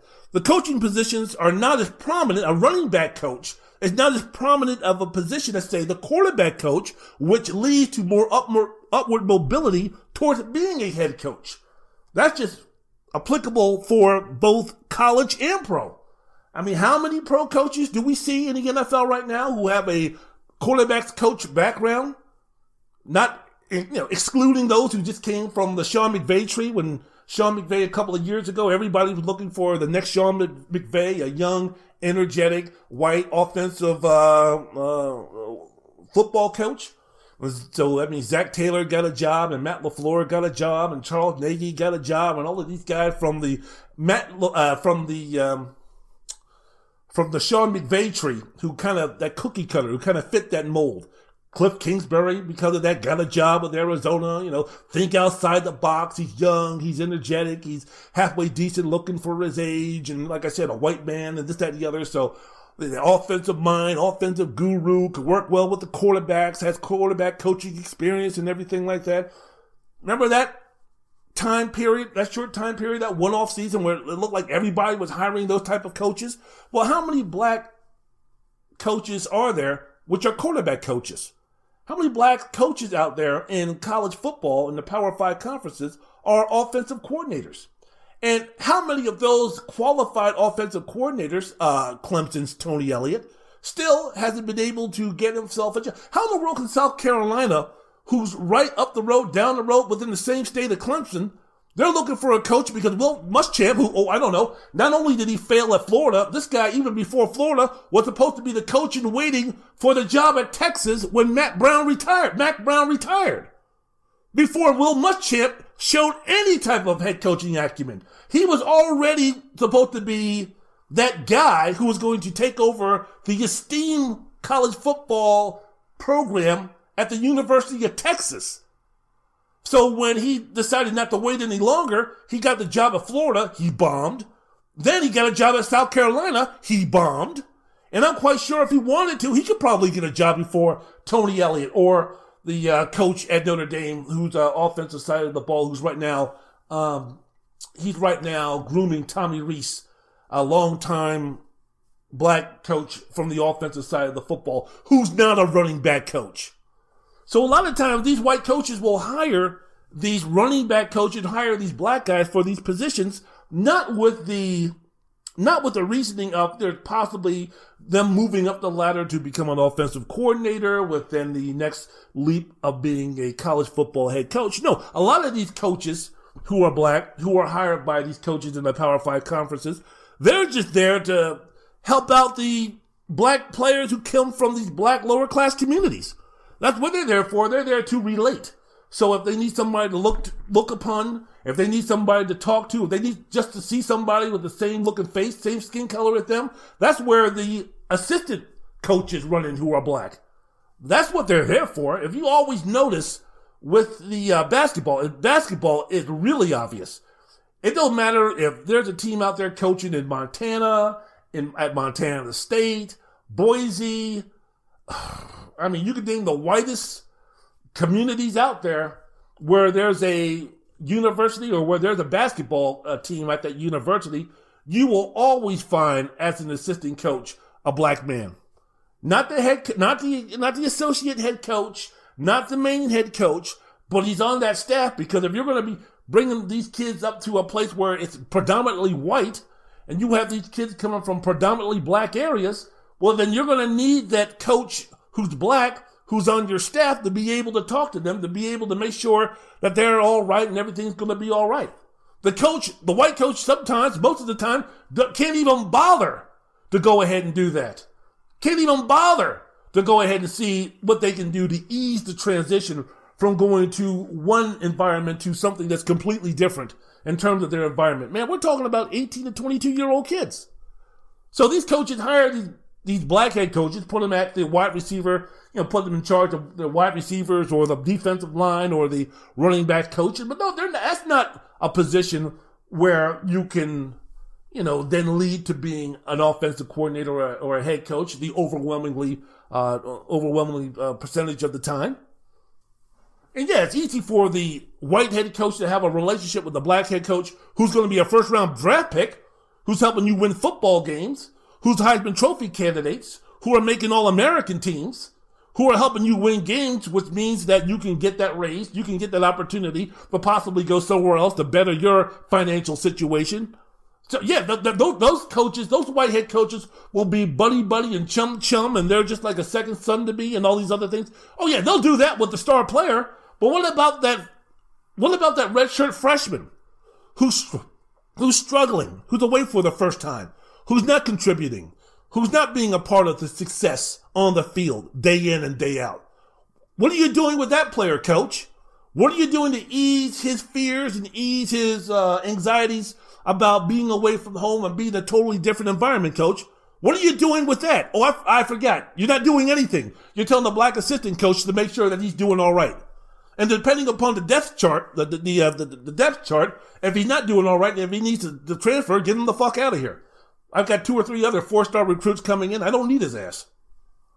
So that's the black coach in those situations, again, are being, I wouldn't say being used, but if those coaches are looking to eventually become head coaches, it's not going to happen at the position that they're in right now. Wendell's World in Sports. I'm your host, Wendell Wallace. So glad that you could be with us. Just finishing up this. And again, Ivan Maisel, he did a great piece, did an awesome piece in terms of these deals. In fact, he was talking about, what I wrote about, why there weren't any black head coaches in 1992.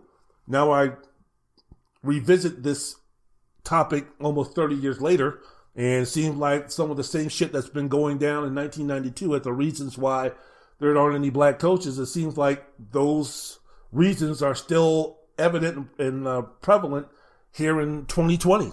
So in 28 years, exactly what have we done?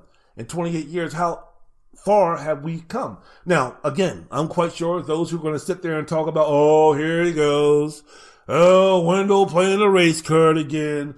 Oh, Wendell with his, blacks are being this, that, and the other, oppressed, blah, blah, blah. Yeah, you'll point to Kevin Sullivan. You'll point to David Shaw. You'll point to Derek Mason, who again was a failure after 7 years and gave him 7 years. It's not like they gave him 1 year and then he was fired. You'll point to Sylvester Croom, who was the coach at Mississippi State. You'll point to Kevin Summerlin, who not only got the job at Texas A&M, but after that went kaput, where he was justifiably fired. He got another position at Arizona, and the way that season's going for them right now, if he gets fired from that job, I can't blame them for doing that either.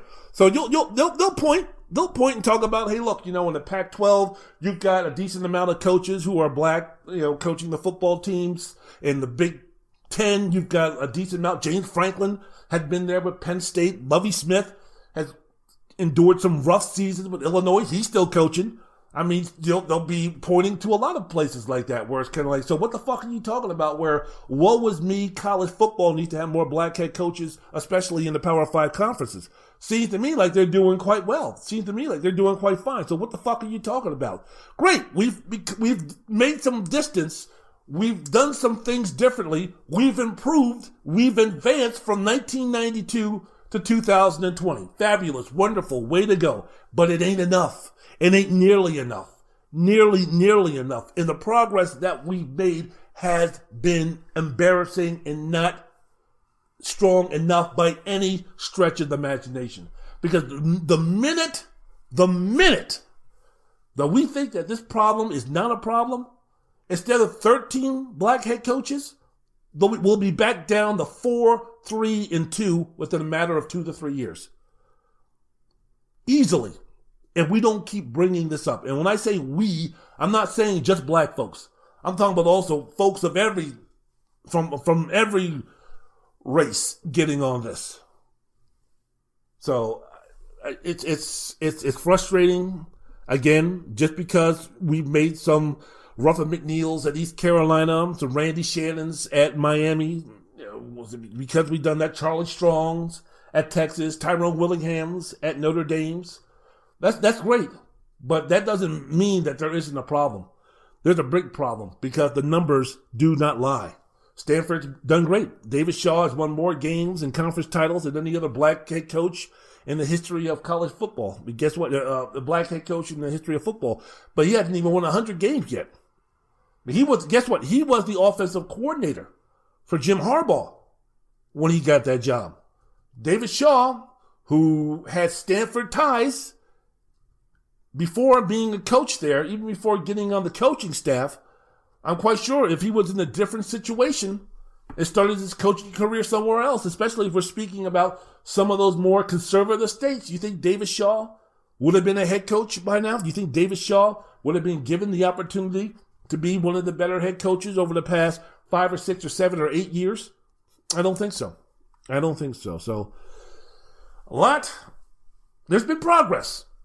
There's been progress as far as black head coaches in college football. But if we're speaking about where we need to go, how far do we need to go?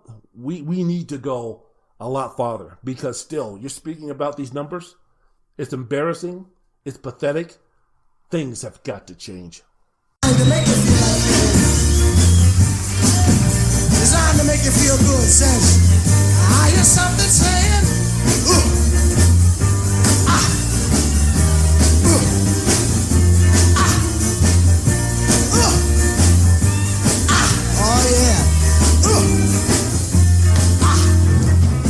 The sound of the men working on the train, the gang.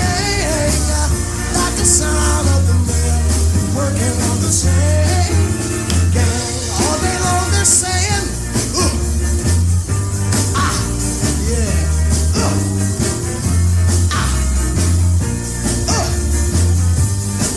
all like that, baby. That's the sound of the men working on the train, the gang, same here. That's the sound of the men working on the train, gang. Let me tell you about them, huh? All day long they work so hard till the sun is going down. They're working on the highways and byways and wearing the frown. You hear them moaning their lives away. Somebody say that's the sound of the men. They're working on the same, the gang. Wendell's World in Sports. I'm your host, Wendell Wallace. So glad that you could be with us. That's the sound of the man working on the chain gang. That's the sound of the man. He's working on the chain gang. Special dedication again. Sam Cooke, Otis Redding, 57th and 53rd year. Today, the passing of two of the greatest, legendary performers. Talking about them in just a little bit. But right now, speaking about what's going down in the NBA. You know, the season starts in 2 weeks. Damn. That is right around the corner. And James Harden still wants out of Houston. He's making it known in many different ways. He's playing his empowerment card, man. Playing the empowerment card. He didn't report to the Toyota Center for the COVID-19 testing until Tuesday, 2 days after the Rockets held their first team practice. And we have PJ Tucker talking about, look, I'll answer any questions y'all want to about PJ Tucker. I ain't answering anything else about anybody else. Eric Gordon, I ain't answering these questions. Steven Silas, the head coach, the new head coach, is like, I got no updates, man. I have no idea. He hasn't texted me. He hasn't called me. He hasn't done anything. Y'all are asking, well, what you heard from James? What about James? This, that, and the other about James? I have no fucking idea. I've got, I don't know, about 11 other guys, 14 other guys. How many players who are in camp? I got them to worry about. I can't be figuring out what's happening with James Harden right now. So James Harden is putting everybody, the organization was like, hey, we're not afraid to get uncomfortable. Well, congratulations. You're uncomfortable. And James Harden took that as a challenge. Like, oh, really? Oh, you're going to come at me like that? When I ask for a trade to Brooklyn, get me out of here, you're going to come back with, well, we ain't scared of being uncomfortable. Okay. All right. Challenge accepted. He didn't report for testing until Tuesday. So now he must have 6 consecutive negative COVID tests before the NBA could even allow him to practice with the team. So we're talking about Wednesday, Thursday, Friday, Saturday, Sunday, Monday. So we're going to be moving into next week before James Harden is even eligible to go ahead and practice. Even if he had a change of heart, even if he found Jesus in this matter and said, I acquiesce and I'll go ahead and I'll be committed and I'll do whatever and this, that, and the other. He still can't reunite because it feels so good with his teammates until later on next week. He missed his first practice because of COVID-19 protocols. Mentioned before, Stephen Salas, no idea. Haven't heard from him, no communication, no nothing. So what was all of this? What was going on with James Harden instead of him showing up for practice? Was he doing some individual work himself on his game? No. Was he kicking back and, doing something to help him become a better basketball player and a better teammate and following the guidelines set by the NBA in terms of following COVID regulations, in terms of keeping that pandemic, keeping that virus away from him? No. Harden, just to make sure that this wasn't a rumor, posted pictures on his Instagram over the weekend that showed him attending rapper Lil Baby's birthday party in Atlanta without wearing a face mask. So this man was in a club surrounded by multitudes of people. None of these stupid motherfuckers were wearing a mask. And he posted it on Instagram. Again, the NBA requires players to quarantine at home the past week other than testing at team facilities, individual workouts, and essential activities such as grocery shopping. James Harden is in Atlanta partying. Then he goes over to Vegas and he continues to party. And James Harden also has a pre-existing condition. He has asthma, which makes him even more vulnerable to the virus. And this fucking clown is out here up there partying in a room full of people. This guy goes to a baby shower, and this idiot who's having this child, he's up there in a place in a condensed area with people, surrounded by people with no masks? How fucking stupid and irresponsible are you? Goodness gracious sakes alive. And James Harden is right there. So I don't know exactly. Basically, he's a breach of contract. Basically, he's just telling the league to go fuck themselves in terms of the requirements that they have for this guy. So, unbelievable. After Wednesday's practice, the Rockets remain uncertain about when Harden is going to be cleared to practice. And they're waiting word from the NBA about the COVID-19 protocols following Harden's holdout from training camp. So they don't know exactly what they're going to do. They don't know if the NBA is going to fine them. They don't know if the NBA is going to say, look, we'll throw in terms of any punishment that you're going to give for what Harden did. We're going to throw that to you guys, because if it throws it to the Rockets, they ain't going to do nothing. You think they're going to do anything to punish James Harden for doing this? I don't think so. The Rockets owner, Tillman Fertitta, he's insisting on, he went on CNBC and was talking about this is the team has done nothing in terms of trying to trade him. And he said that he's done nothing but gotten better in the offseason in terms of his team is concerned, adding his hope for Harden to win a title in Houston. So as of right now, from the owner, I don't know what the GM and coaches, I don't know what type of meetings, or I don't know what type of conversations that they're having, but Tillman Fertitta is talking about, in the offseason with the acquisition of John Wall and Christian Wood and a couple of others, we've gotten ourselves better. So, we're in a better position to win the title this season than we are last season. Tillman, are you fucking serious? You're not even close. You think adding John Wall and Christian Wood, a nice player, a good player, John Wall, we don't know what type of player he's going to be. We know that he's not going to be the John Wall that you're hoping that he's going to be. You really think that team in Houston is better than the Lakers, is better than the Nuggets, is better than the Jazz, is better than the Clippers? You really think that? Really?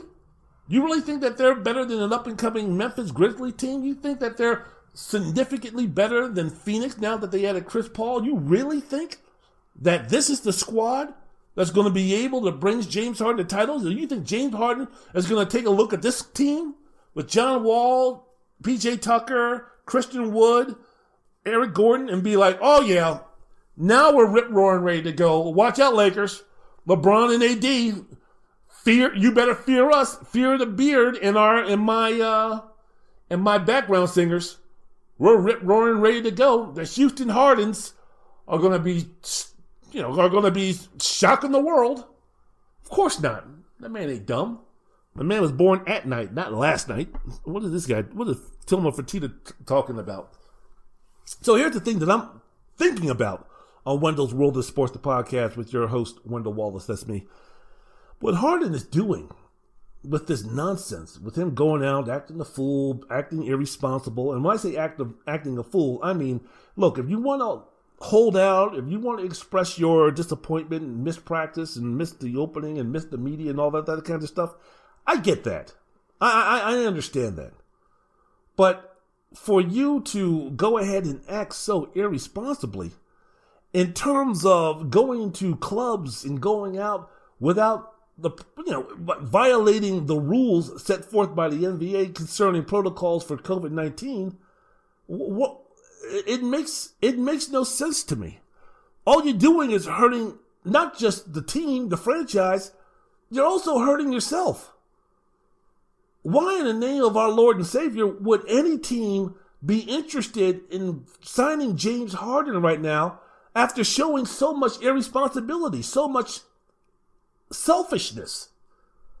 Like I mentioned before, James Harden wants to stay home and pout and do those type of things. I mean, he's in his every right.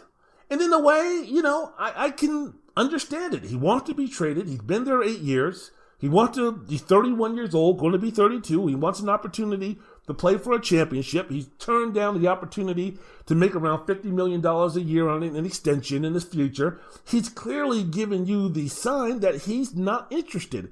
And then he hears these clowns talking about we're not afraid to make things uncomfortable. And we hear the owner talking about we're a better team now with some of the moves that we've made. I can see James Harden sitting there going, man, what the fuck? Are you serious?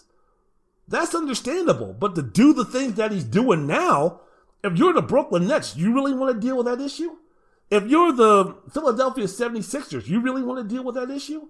If you're the Milwaukee Bucks or especially the Miami Heat, you really, with the culture that they have, you really want to deal with that? You really want to deal with that bullshit? And that's just on the surface. So, I don't know. I mean, why, again, I don't know. Why would any team trade for James Harden right now? Especially with the leverage, the fact that he's making it difficult for the Houston Rockets in terms of trying to get top dollar for the guy. I mean, if he really, really, really wanted to be traded, he would say, look, I'm going to come to camp. I'm going to ball. I'm going to be a good teammate. I'm going to do what Melo did when he was with Denver.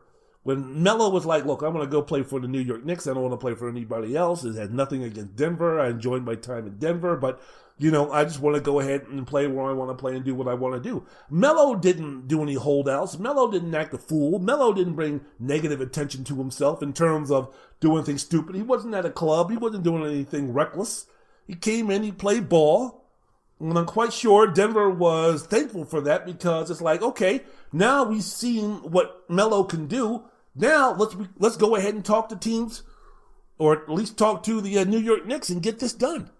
If James Harden came down and said, look, I don't want to play here. I don't want to play here. Could you please do your best to get me out of here?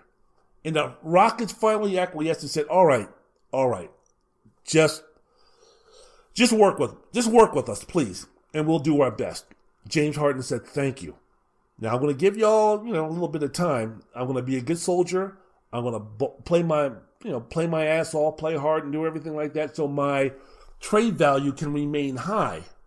But if it's still game 20, 25, 30, and I'm still here, then I'm going to have to reconsider my actions in terms of my thoughts and feelings about trying to get out of here. In terms, I might have to escalate the uncomfortable factor for me to get out of here. But look, for the first X amount of days, weeks, whatever, games that I'm going to play, I'll play hard, I'll play my ass off, and I'll play great, which will only increase my trade value, my assets, and the team itself will be able to get assets.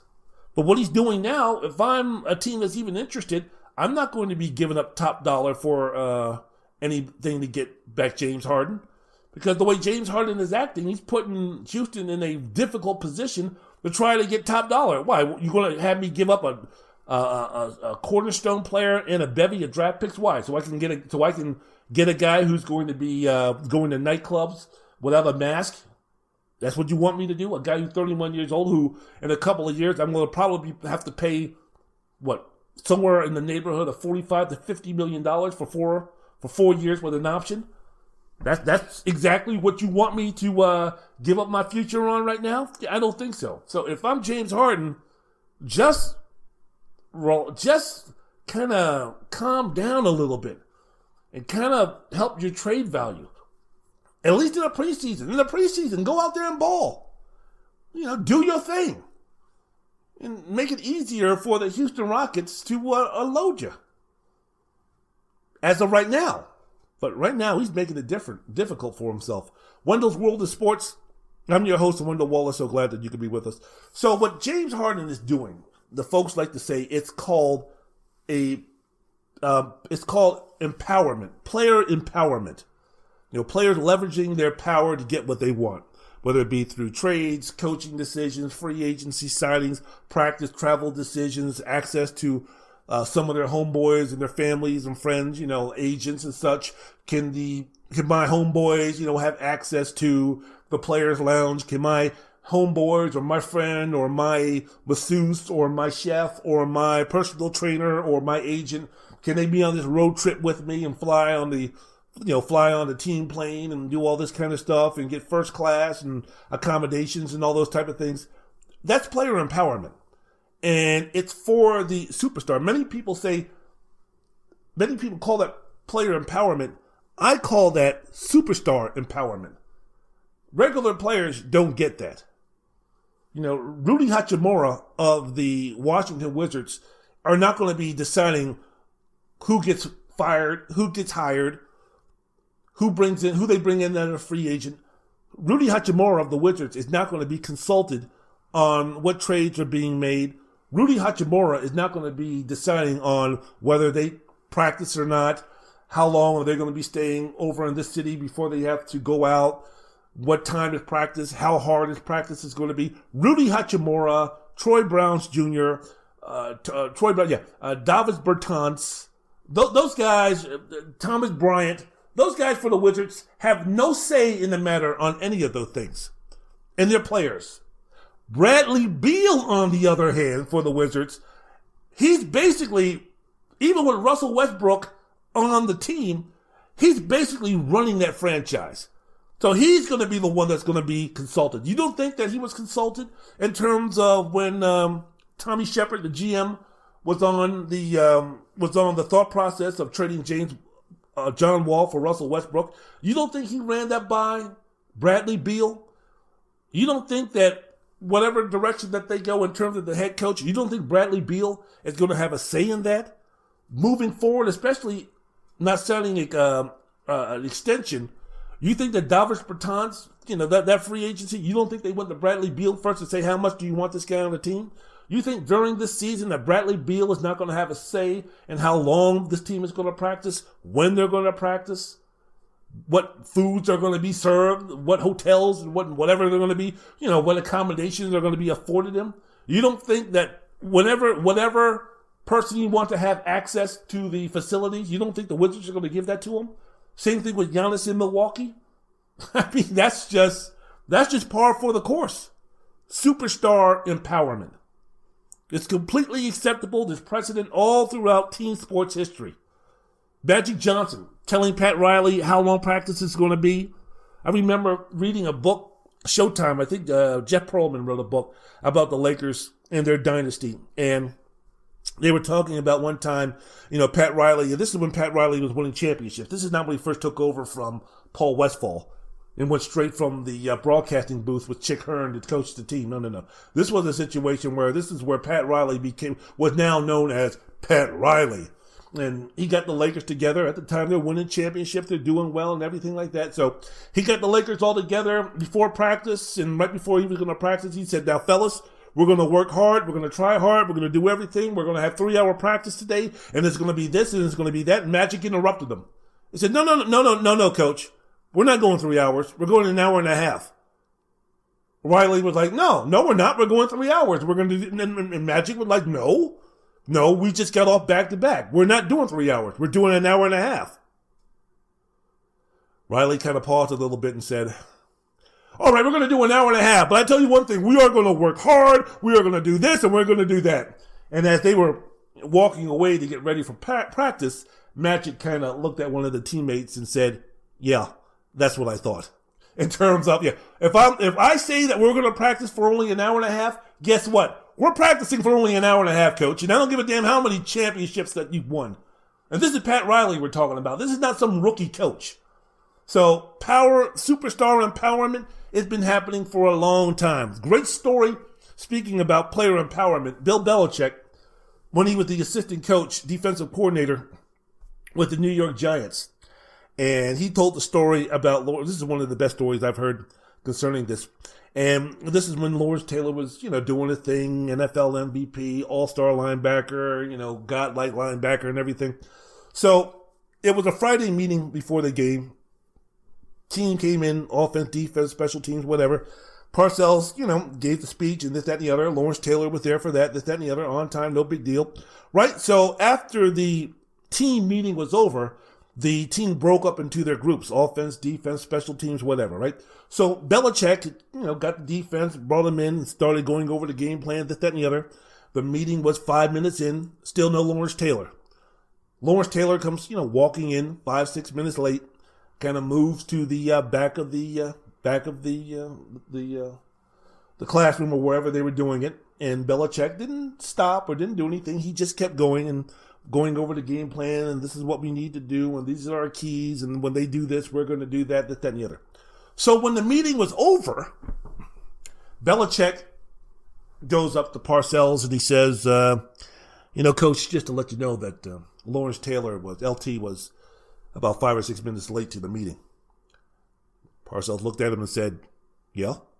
Well, Belichick's like, I just thought that you might want to know that. Parcells looked at him and said, Why'd you start the meeting without him? Superstar empowerment, right there. Red Auerbach, the great coach for the Boston Celtics. 11 championships or whatever. How many championships he won? 8 championships, whatever. One day, Bill Russell came up to him and said, Coach, I don't feel like practicing today. I played 48 minutes last night. I'm tired. Not really in the mood to practice.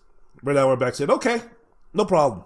So here at the Celtics, Sam Jones, Casey Jones, Johnny Havlicek, Satch Sanders, they're up there, practicing hard, running wind sprints. Bill Russell is up there in the bleachers reading the paper and sipping coffee. So Sam Jones goes over to Red Auerbach and he says, hey, Red, why is it that we're up here working hard, running wind sprints, doing all this type of stuff, and Russ is up there chilling, drinking coffee and reading the paper? Sam Jones didn't say chilling, but you get my drift.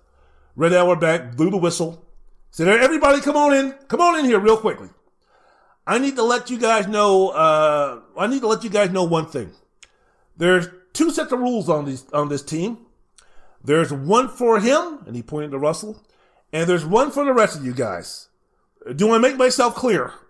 All right, thank you very much. You guys go back to working. Russ, you go back up into the stands and relax. Superstar empowerment. Wilt Chamberlain letting the coaches know. Bill Sharman, the inventor, head coach, 1971-72 of the Los Angeles Lakers. Won 68 games or some shit like that. Won 33 games in a row. He was the inventor of the morning shoot-around. We get into the arena. We get used to the court, the basket, and everything like that. We run through a few set plays, and we're good. And we'll see you guys later on tonight. That was Bill Sharman when he would get into a city where the Lakers were going to play. Wilt Chamberlain was on the team. Bill Sharman told one of the ball boys or whatever, go to Wilt's room and let him know that practice is going to be, the shoot around tomorrow at the arena is going to be at 9 o'clock in the morning, whatever, just an arbitrary time. It's going to be at 9 o'clock tomorrow. So the ball boy runs over to Wilt's room, knocks on the door. Wilt answers the door, and the ball boy says, yeah, Coach Sharman wants me to let you know that the shoot-around tomorrow is going to be at 9 a.m. Wilt looked at him and said, well, you tell Coach, I'm only going to the arena once. Does he want me there for the shoot-around, or does he want me there for the game? Because I ain't going to both. So he can either have me for the shoot-around, or he can have me for the game. Goodbye. So, player, superstar empowerment. Dallas Cowboys head coach Jimmy Johnson cut a player who once fell asleep at team meetings. Looks like you're having a little trouble staying awake there. Why don't you go home and get some rest? Jimmy Johnson cut him on the spot. Well, what would have happened? Someone asked him, well, what would have happened if Michael Irvin would have been sleeping in a team meeting? Jimmy Johnson said, well, I would have gone over and told him to wake up. You mean you wouldn't have cut him? Hell no, I'm not going to cut him. I need that guy to win Super Bowls. What are you talking about? Superstar empowerment. So what James Harden is doing is, in terms of, I want Kevin McHale fired, he's fired. I want you to bring in Dwight Howard, you bring in Dwight Howard. I don't want Dwight Howard anymore, they get rid of Dwight Howard. Bring me in Chris Paul, they bring in Chris Paul. I don't want Chris Paul anymore, they trade Chris Paul. In fact, I don't want Chris Paul, instead I want Russell Westbrook, so you trade Chris Paul for Russell Westbrook. They acquiesced and did that. After one season, James Harden was like, I don't want Russell Westbrook anymore. They trade away Russell Westbrook. So it's like, that's hard, that's harsh, that's terrible. James Harden, after the All-Star break, doesn't want to practice at a certain time because he needs a few days off because of All-Star weekend. Guess who ain't practicing at that time? James Harden wants to stay in a particular city a little bit longer because he wants to go out and party a little bit more. Guess where the Houston Rockets are going to be spending the night? Right where James Harden wants them to be. So that's called superstar empowerment. Austin Rivers can't get away with that. PJ Tucker can't get away with that. Jeff Green can't get away with that. None of those guys can get away with that. You don't think Russell Westbrook ran the Oklahoma City Thunder when he was there, especially after Kevin Durant left? You don't think that they bend over every way backwards for Russell Westbrook and bow down to his every want and need? Superstar empowerment. So, again, current players who have that ultimate superstar empowerment, you have LeBron, you have Steph, you have Giannis, you have Luka, Kawhi, KD, Damian Lillard up in Portland, Nikola Jokic down in Denver, Anthony Davis in LA, and Harden. Those are the guys. Those are the guys who dictate everything. And they deserve it. They absolutely deserve it. The difference now between those players that I just mentioned, like LeBron and Steph and Kawhi and KD and Anthony Davis, and maybe guys like Giannis and Luka and some of those other guys and Nikola Jokic and maybe Jamal Murray. The only difference between those players with the ultimate superstar empowerment and James Harden is the fact that James Harden still hasn't won a championship. James Harden is still making about $41.2 million, and James Harden is 31 years old. It's been 8 seasons of James Harden. No championships, no NBA finals, and big-time meltdowns and big games in the NBA playoffs. LeBron has won 4 NBA championships. He can do whatever the fuck he wants. Steph has won 3 NBA championships. A guy of very low maintenance, he can do whatever he wants. Giannis, who holds the entire franchise hostage by what he's going to do. You think Milwaukee, especially if he doesn't sign the contract extension by December 21st, you think the Milwaukee Bucks are going to do anything to upset Giannis?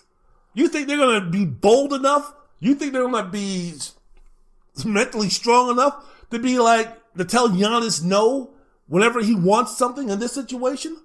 I don't think so. Luka is still on a rookie contract. He's a top 5 player in the NBA, a transformative, transcendent, generational talent. You think Dallas is going to do anything to upset him? Same thing with Kawhi over with the Clippers. I mean, Doc Rivers already got himself fired because of how much he bowed down to Kawhi Leonard.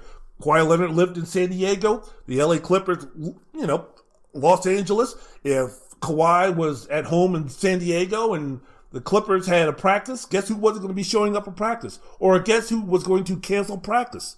Wasn't going to be Doc. Wasn't going to be Lawrence Frank. It wasn't going to be Patrick Beverly. It wasn't going to be Lou Williams. It wasn't going to be Montrezl Harrell. It was going to be Kawhi Leonard. If Kawhi didn't want to play a certain night, guess whose call it was? Who was going to say, no, I'm sorry, you're playing? Nobody. Kawhi signed a contract where in 2 years he could opt out. And everything that the Clippers invested to get him and Paul George, you think the Clippers are going to do anything in terms to jeopardize the opportunity for Kawhi to say, yeah, you know what, I don't like the way you guys are treating me. Maybe I will go to the Lakers, or maybe I will go back to Toronto, or maybe I will go somewhere else. No, of course not. Ultimate superstar empowerment. But guess what? Kawhi Leonard has shown that if you kind of, work with him and, you kind of give him that empowerment, he's going to reward you by winning a championship. Anthony Davis is going to reward you by winning a championship. Nikola Jokic is only 25 years old and is low maintenance. James Harden is 31 years old, a diva, making $41 million, and disappears when they need him most in the playoffs. So it's gotten to the point in Houston where it's kind of like, man, I can't fucking do this shit anymore, James. We've done everything for you. And now we've basically, imploded our offense, imploded our team to basically fit around you. And now you're going to turn around and say, I want to be out of here? I want to go somewhere else? I mean, damn, man. We feel used. We feel abused. We feel taken. Imagine for the Houston Rockets, their feelings are hurt. Because you ain't going to get a player. You're in the trade, you're not going to get $1 for $1 on James Harden. You're not going to get $1.10 for $1 on James Harden. Because guess what? James Harden is one of the top 5 or 6 players in the NBA. So if you were to get equal value, you would have to, maybe get back Giannis. You would have to get back Luka. You would have to get back AD. You would have to get back Dame. You would have to get back KD. You would have to get back one of those players. And guess what? Those franchises aren't giving up those players. So whenever you trade James Harden, you're not going to be getting $1 for $1 for the guy. So I know it's going to be tough. But look, James Harden, 31 years old, he's going to sign a contract extension for the next 3 or 4 years. For 3 or 4 years, 2 years down the road, he's going to sign an extension for 3 to 4 years, player option maybe after 3. That's going to pay him somewhere around 45 to 50 mil. And I bet you in the year 2025, James Harden is going to be looked upon the same as we look upon Russell Westbrook, John Wall, and Chris Paul right now. Guys who are... John Wall, we don't even know what he's going to be, what he's going to look like, but he's got an albatross of a contract that made him virtually untradeable, or at least something in terms of helping out a franchise. The Houston Rockets with John Wall are stuck. The Washington Wizards with Russell Westbrook in his contract are stuck. Chris Paul with the Phoenix Suns short term are stuck because no one's going to be looking to, because Chris Paul, when he's going to be making $40-something million at the age of 37, his trade value is going to be nothing. When Russell Westbrook is 35 years old and he's going to be making $40-something million, how can you build a team around something like that?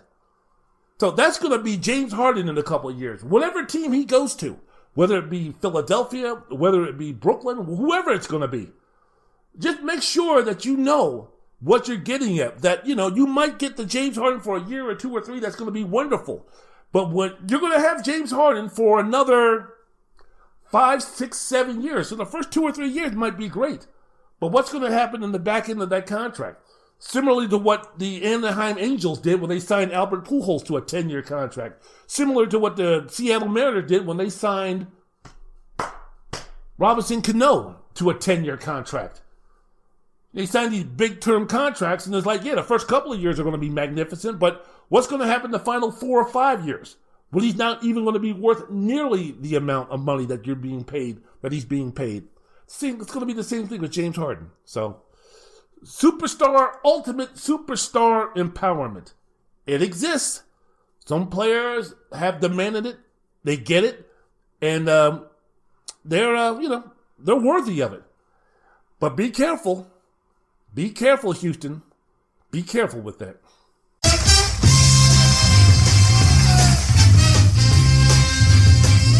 They call me Mr. Pitiful. Baby, that's my name now. Oh, they call me Mr. Pitiful. That's how I got my fame.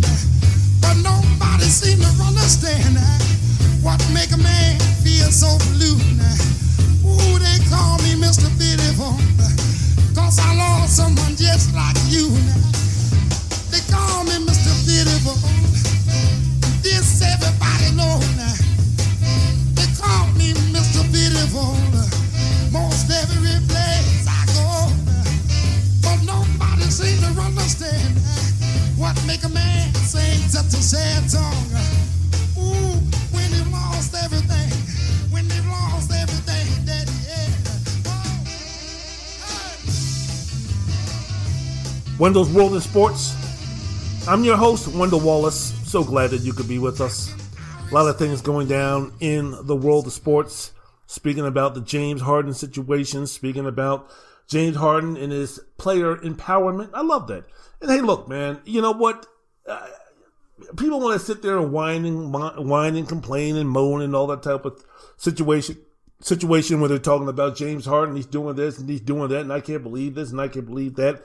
You know, LeBron got killed for that for a long time. In fact, he still does. Not as much as when, you know, he first went out and said, I'm taking my talents to South Beach, and oh, how dare he go ahead and he manipulate the system to where Dwayne Wade and Chris Bosh are playing with them, and this is wrong, and this is horrible, and these teams and these guys now are getting together on the same team and creating these super teams, and there's no loyalty anymore, and these players don't have any type of connection and anything like that, which is complete bullshit, because really, for a lot of these guys, yeah, for the superstar talents, yeah, without question. If you're a top 3, top 4, top 5 player, yeah, you get that type of treatment. You get the, you know, when I say jump, you say how high treatment. But the high majority of these players, they're at the whims of the owners and the franchise. If the franchise wants to trade you, it doesn't really matter what your thoughts and feelings about it is. And a lot of these players, a lot of these guys who play on these teams, you know, they have charities, they've, you know, built good relationships with the community, and they love what they're playing, and their children and their wives love it, and their children are going to school, and they're embedded well in the community. And if a team says, well, you know, guess what, we're going to send you to the worst team, or we're going to send you to Sacramento, or we're going to send you to a place where you really don't want to go, that player has no say in the matter at all. I remember DeMar DeRozan, when he was playing with the Toronto Raptors. And, you know, there was talk about, hey, you know what, Kawhi Leonard, the Raptors are talking to San Antonio about a possible Kawhi Leonard for DeMar DeRozan trade and some other things. And DeMar went up to Yesai Majiri and was like, are you trading me and this, that, and the other? And Yesai looked at him right in the face and said, no way, no way, no how, no way. And at the time, DeMar absolutely loved playing in Toronto. And after the whole Tracy McGrady and Vince Carter fiasco, where those guys did everything humanly possible to get themselves out of Toronto to be traded, and when Chris Bosh couldn't wait at the free agent to get out of Toronto, there we actually have a player of some substance who said, no, I love it up here. I just love playing for the Raptors. I love the community. I love the country. I love everything about it. I want to retire. You guys signed me to a 5-year, $128 million contract. So you show your loyalty. Now I'm going to show my loyalty, this, that, and the other. And as soon as Masai Ujiri looked him in the face and basically lied to him about, no, there's no truth to the rumor or no truth to this. You're our guy. You're going to stay here and everything like that. That man was traded to San Antonio as quickly as can be. And DeMar DeRozan didn't have a say in it at all. So, yeah, when it comes to player empowerment and all those type of things, yeah, I don't blame players at all who want to sit there and say, you know what, this shit ain't working out. It's time for me to go. I tell you what, and for folks who are sitting up there talking about, I can't believe this, you know, what Anthony Davis did was so wrong and so horrible, and these guys who come out and say they want to be traded and this, that, and the other. If I'm a fan base, while I wish that there was a way for you guys to stay with the team because because we love watching you play and you give us the best chance to win and everything, I would rather have a player come up to me, and say, hey, look, I don't want to play here anymore. I really want to go somewhere else, or I prefer to go to this team. But I want to let you know that when my time is up, whether it be this near the end of this season, at the end of this season, or next season, I'm just here to let you know that I'm not going to resign. I'm not resigning with the team. So you guys do what you need to do, but I just want to let you know that I'm looking to go somewhere else. If Kevin Durant would have done that, now I think that his mind wasn't made up until the Hampton Five of Steph and Clay and Steve Kerr and Draymond and those guys came up and convinced him to go to the Golden State Warriors. But if Kevin Durant had any type of inkling, even that last year where Oklahoma should have beaten the Warriors in the Western Conference Finals. If Kevin Durant would have been like at the beginning of the season, hey, look, this is the last year of my contract and I'm not staying. I'm not going to stay. I appreciate everything that Oklahoma did, and I think the organization is wonderful and my teammates are great, but, I'm living in Oklahoma City. I'm not an Oklahoma City guy. I've kind of outgrown Oklahoma City. I have a place in LA. I have a place somewhere else. I'm looking to kind of expand my horizons. I'm looking to live in a more cosmopolitan like city. Whatever the reason would be, I'm just not really interested. I'm not going to re-sign. If Kevin Durant would have let the Oklahoma City Thunder know that, then maybe there would have been a possibility for them to, do something to, make a better decision. Are we just going to ride this out, do what we need to do, try to get that championship, and then say, it was fun, see you later? Or are we going to, knowing that Kevin Durant is not going to be re-signing, do we go ahead and do we plan for the future? We trade him and we get some assets and bring something back? Because Oklahoma City lost him for nothing. And Oklahoma City still hasn't recovered from losing Kevin Durant. So would it be better for a player to say, hey, look, I'm not coming back, trade me because I don't want to play here anymore? Or you'd rather have him say nothing, and then at the end of the season, he bolts for nothing? So those are the situations in terms of, at least with James Harden. At least James Harden is showing the Rockets, look, I'm not resigning. I don't want to play here anymore. So let's see what we can do to help you out, to help me out. So Harden has expressed interest in a desire to play in Brooklyn or with Philadelphia. He would also be open to joining the Milwaukee Bucks or the Miami Heat. What's the matter? The Lakers and the Clippers? That you haven't come around to them yet? I think the most realistic team that could make a trade for James would be Philadelphia. I really do. I don't think the Brooklyn Nets. In fact, according to the Athletic Shams Charania, the Rockets reportedly wanted either Kevin Durant or Kyrie Irving in talks with the Brooklyn Nets concerning a trade for James Harden. And if they couldn't get either KD or Kyrie, then the Rockets aren't interested in the deal at all. And that would be suicide even to bring it to anyone's attention. Could you imagine the brass for the Brooklyn Nets going up to Kevin Durant talking about, yeah, I know that you came here because of a Kyrie Irving, but if we traded him for James Harden, how would you feel about that? Or going to Kyrie Irving and saying, hey, look, I know that you were wanting to play with Kevin Durant, but, the guy just tore his Achilles. We don't know what type of player he's going to be, and we get a chance to get James Harden. What's your thoughts and feelings about that? Even if they broach that topic to any one of those two guys, either way, any way possible, as thin-skinned and as weird as Kyrie and KD are, you think that Brooklyn experiment as far as with KD and Kyrie, that shit would be over even before I got a chance to grow and see what would happen.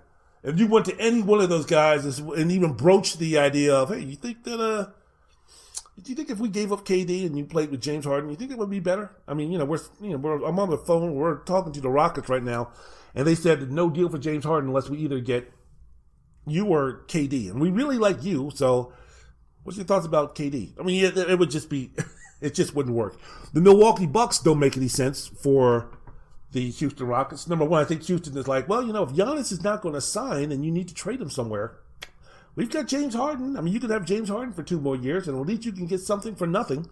But that Milwaukee, they shot all their bullets when they went ahead and got themselves Jrue Holiday. So the only thing that they could do with the Bucks and the Rockets, the only thing that they could do is to have the same package that they had for Bogdanovich and add in Chris Middleton.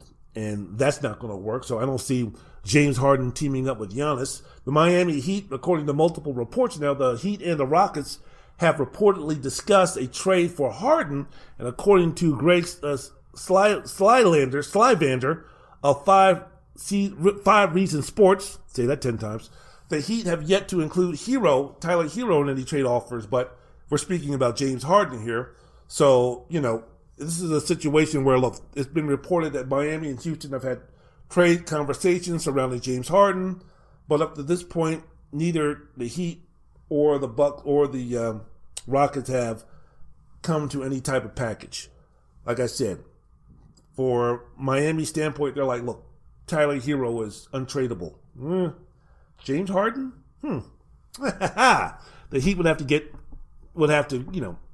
need about $33 million in salary contracts for Harden's package. So you're speaking about Andre Iguodala, Kelly Olynyk, Tyler Hero, Kendrick Nunn, Duncan Robinson. Bam Adebayo is off the table because of the NBA poison pill restriction, which means that if you sign a player to a contract extension during his rookie contract, that take the whole calendar year before they become eligible for a trade. So because of that, Bam Adebayo is not eligible for any type of trade. So that just leaves us with the Philadelphia 76ers. So a possible trade would look like James Harden for Ben Simmons, Terrence Ferguson, a 2021 first-round draft pick, and a 2023 first-round draft pick, which would get somewhere close. But if you're Philadelphia, are you really going to trade Ben Simmons just yet? 24 years old. He's on a very nice contract for a guy, as I mentioned before, who you're going to have for at least 5 or 6 years. And the last couple of years might not look pretty. I mean, how is that going to work with Joel Embiid? We've seen Doc Rivers go hot and cold in terms of his relationship with superstar players. Rajon Rondo is weird, but he's not James Harden weird. So it's like, okay, Doc and Rondo had a pretty good relationship when Rondo was with the Celtics, but James Harden is in a space all to himself there. How would that work? And how would that dynamic work between James Harden and Joel Embiid? So I don't know. And Daryl Morey, Daryl Morey is the general manager right now. So he's the guy that drafted Harden 8 years ago, and he gave him the superstar empowerment. And it's almost a situation where, well, wait a minute. If Philadelphia says thanks but no thanks because of the fact that James Harden is 31, Ben Simmons is 24. Simmons could be a Giannis Antetokounmpo type of player if he could ever learn to not shoot a three-pointer, not become three-point proficient. But damn, if this guy could just learn how to shoot an 18 and 19-footer, a 15-footer, this guy's had the ball handling skills and the imagination and the creativity and the skill to get to the rim and set things up for others or to score himself. He could be a Giannis Antetokounmpo light. Also, he plays really good defense. He had defensive of the year type of attributes. And I mentioned before, he's on a good contract. If you're Philadelphia, even before seeing what we can do with Joel and Ben at the cornerstones of your team with Doc Rivers, NBA championship coach, guiding the way, are you going to give that up already for James Harden?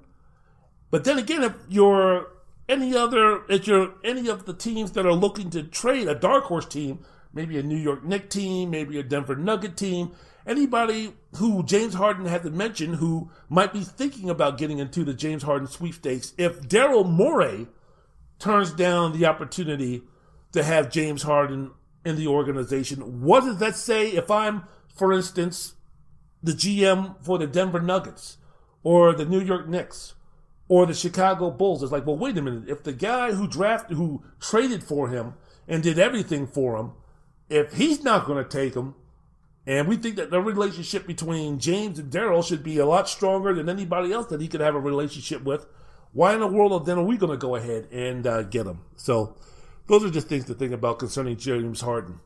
Wendell's World in Sports. I'm your host, Wendell Wallace.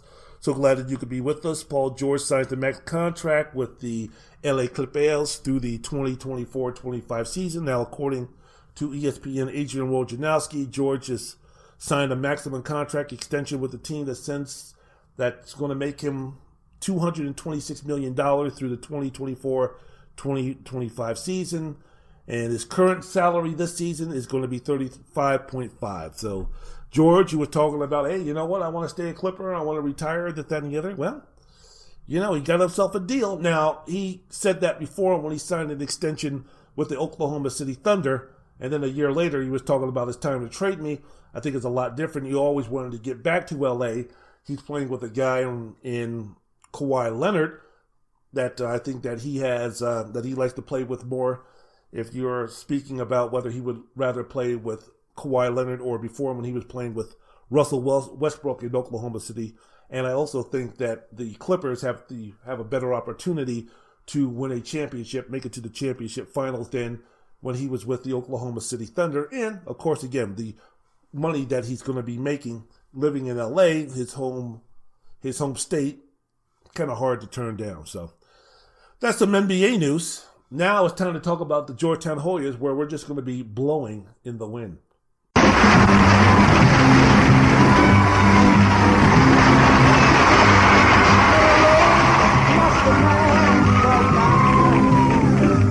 Oh, he's called a man. Tell me, how many seas must a white girl sail? Oh, he sleeps in the sand. Tell me, how many times must the cannonballs fly before they're forever banned? All the answer, my friend, blowing in the wind. The answer, blowing in the wind. How many times must a man look up before he sees the sky? Tell me, how many years must the one man have before he can hear people cry? What I want to know is, how many deaths will it take to be known? Too many people have died.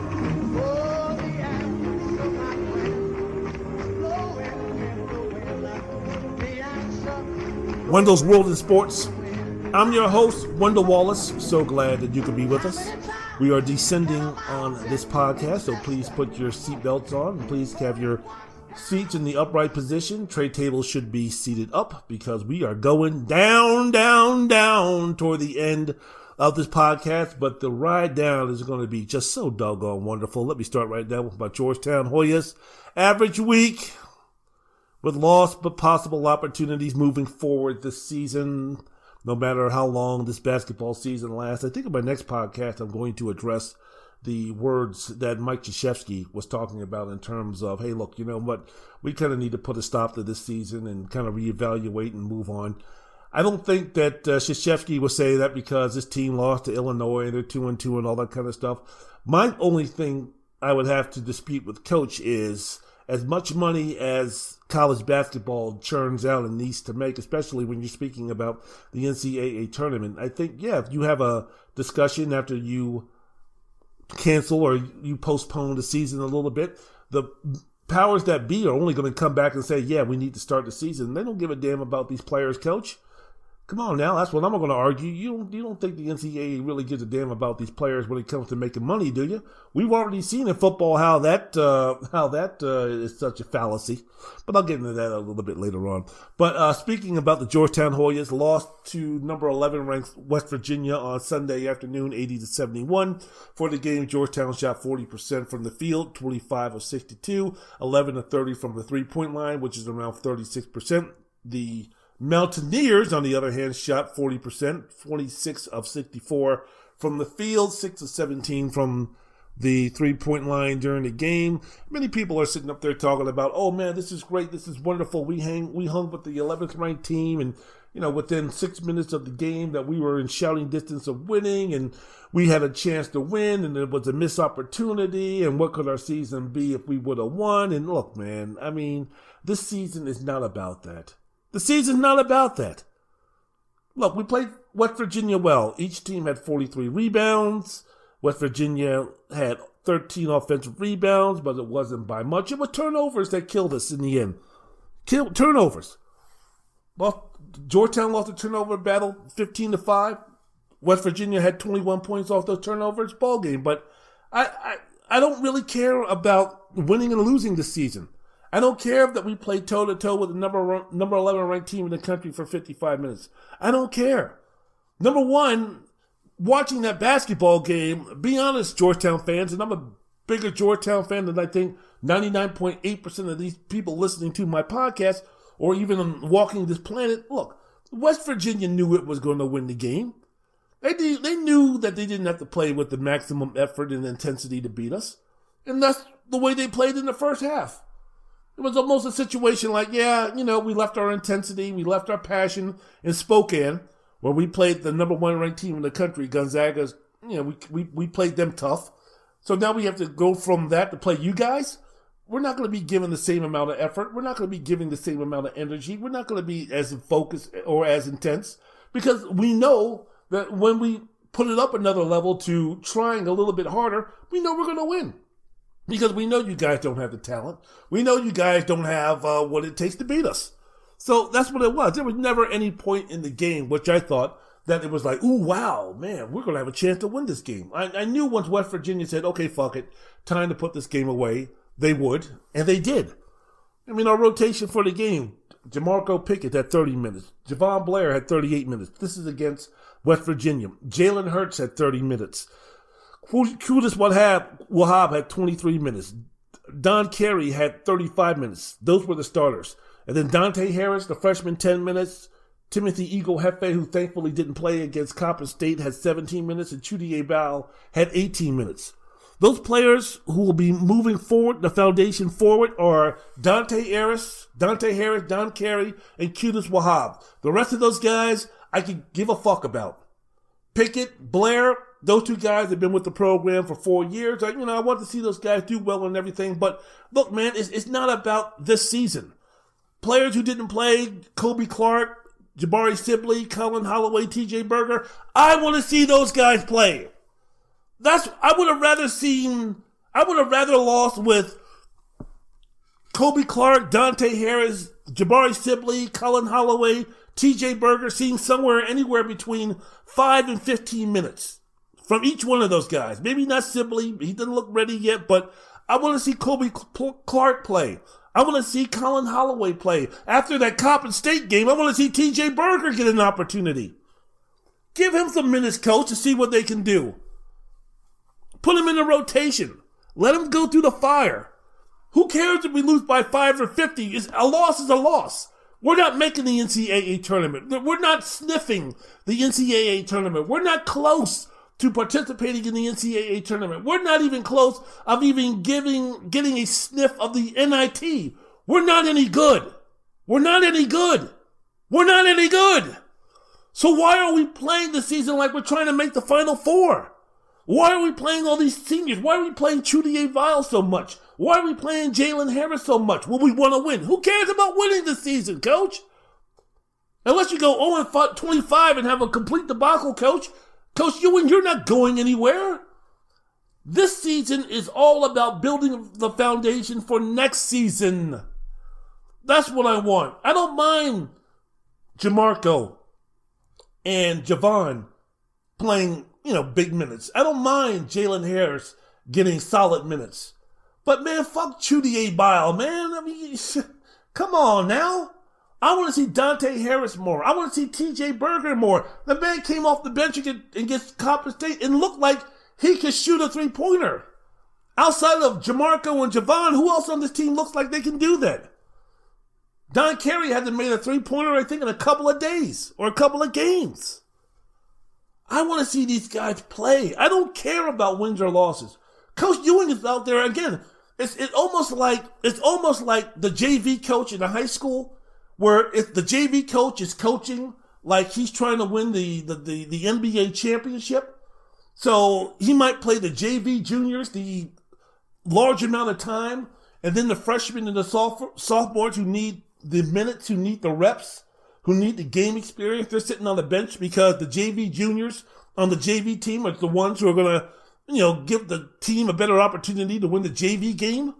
And the varsity coach comes up to the assistant coach and says, what the fuck are you doing? Why are you playing 4 guys who are going to be seniors next year that I have no use for? Play the freshman, play the sophomore, play the big kid, play the 6'7" kid who can barely walk and chew gum, but by the time he gets to be a junior and puts on the varsity uniform, he's going to be 6'10". I need him ready to play. Well, he's 6'7", he can barely walk and chew gum at the same time. Yeah, that's why he's on the JV team, and that's why he should be getting 30 minutes a game. Because I want him out there getting ready to play. Why are we playing Chudier Ball so many minutes? Why are we playing Jalen Harris so many minutes? Put in Kobe Clark. Put in Jabari Sibley. Put in Colin Holloway. Put in TJ Berger and let them get their asses kicked. But at least they'll learn. At least they'll get their experience. At least they'll grow, hopefully.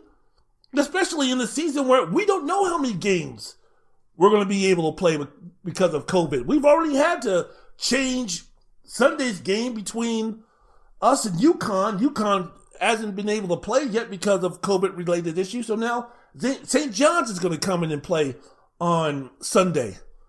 What, for us to win, we're going to have those guys, those freshmen not play again? Play the freshmen, coach, please. What good is it going to be next season when we have Mutombo and Billingsley and Jordan Riley and TJ Beard? Well, those guys are our foundation, sure, but they ain't the Fab Five. I mean, those guys are 3 and 4 star recruits. They ain't what Duke brings in on a regular basis or Kentucky brings in on a regular basis. Those guys aren't going to be able to step up and be able to lead our team to any type of postseason play just on their own. And we don't have Kobe Clark or Sibley or Colin Holloway or TJ Berger getting the experience. What are you going to do? You're going to go out in the transfer portal and get 3 other seniors that are going to dominate all the minutes? You're going to beg and plead Javon Blair and Jamarco Pickett to come back for another year so they can take more time away from these guys who should be growing with the program so you can try to reach 500? Come on, Coach. Coach Ewing, I love you and I believe in you. I just want to see Kobe Clark play. Will they they don't give us the best opportunity to win? I don't care. They will give us the best opportunity to win next year when, guess what? Javon Blair and Jalen Harris and Jamarco Pickett and Chudier Bile aren't there. Get these young guys to play. Now, against Coppin State, they won 80-48. Coppin State is a train wreck and a half. Jamarco had 19 points, 18 rebounds. Javon had 22 points. That's their final non-conference game of the year, I guess, before they play Syracuse. But look, heading into the under 8 media break, Georgetown was behind 18-17, and they already committed 11 turnovers. Jeez, oh flippity floops. But they turned it around. Coppin went on the streak where they had missed like 13 of 14 3-point shots. Georgetown got their game together a little bit, led 38-23 at halftime, and then in the second half continued to roll. Coppin is terrible. Coppin is horrible. At least in the game against Georgetown, they were awful. They couldn't hit shots. They couldn't hit free throws. That was a bad HBCU school. Bad basketball program. Juan Dixon. Jeez. That is a bad basketball team. And those guys hung with Duke for a little bit. Whew.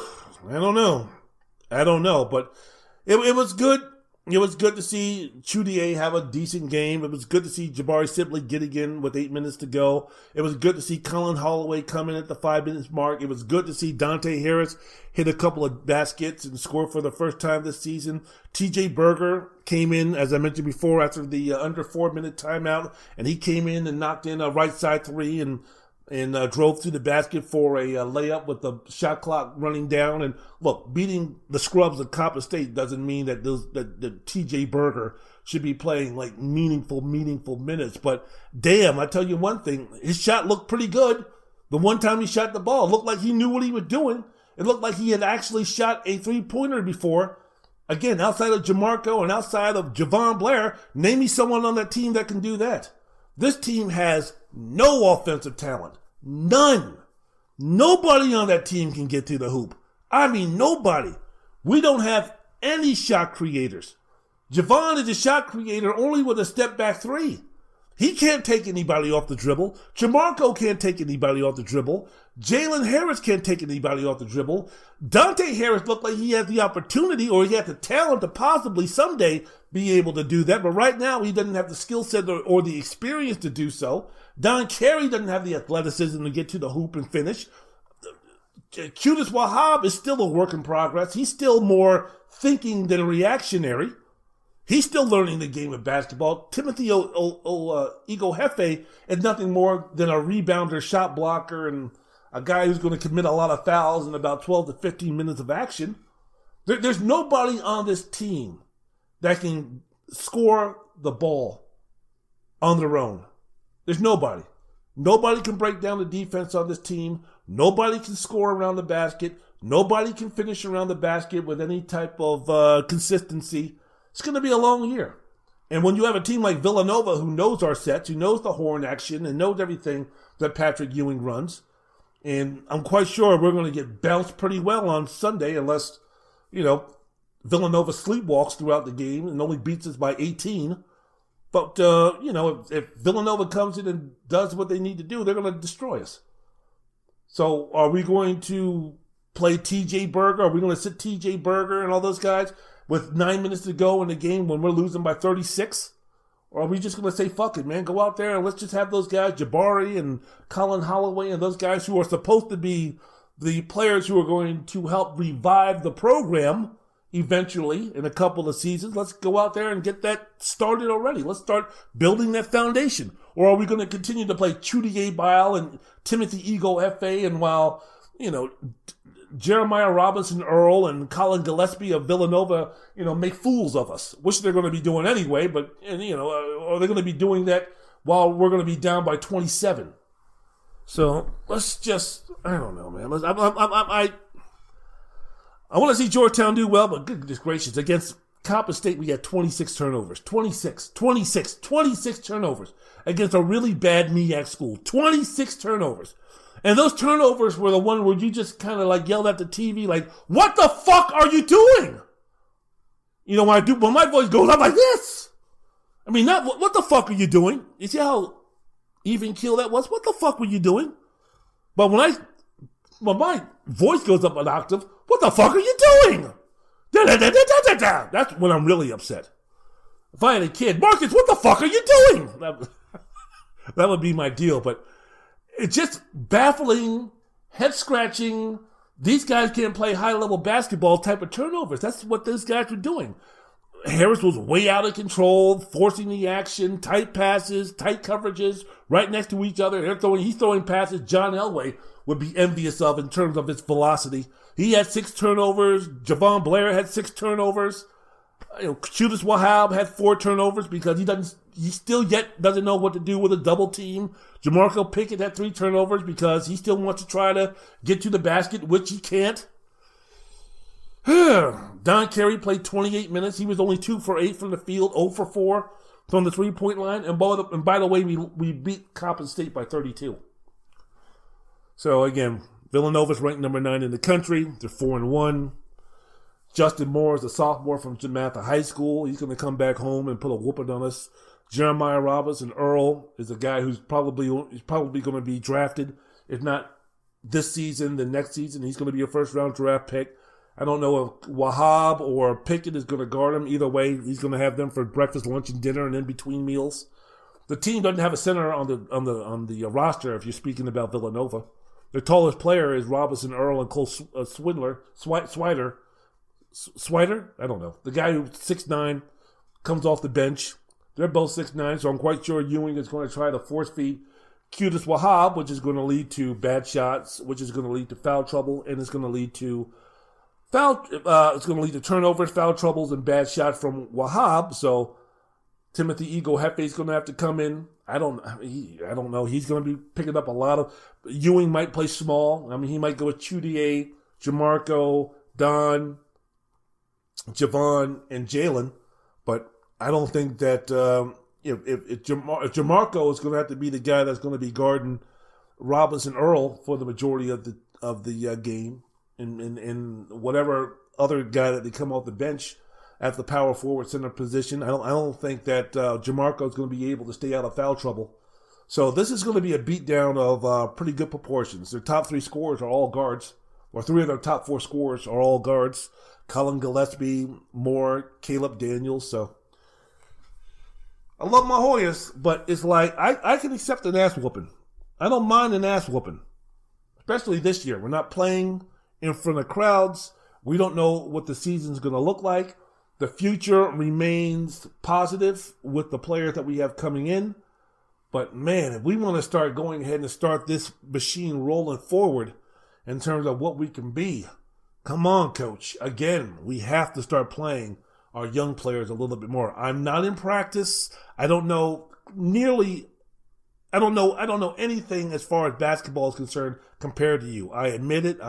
You know this program so much better than I do. You're in practices. I get all of those things. But I just wish, even if it means getting our asses kicked, I just wish that we could get some true reps for the guys, our freshmen, who are going to be the foundation for the turnaround when it comes. This is another one of mine. Song we like to do for everybody. Love Cry. This song is a song that a girl took away from me. Good friend of mine. This girl, she just took this song, but I'm still gonna do it anyway.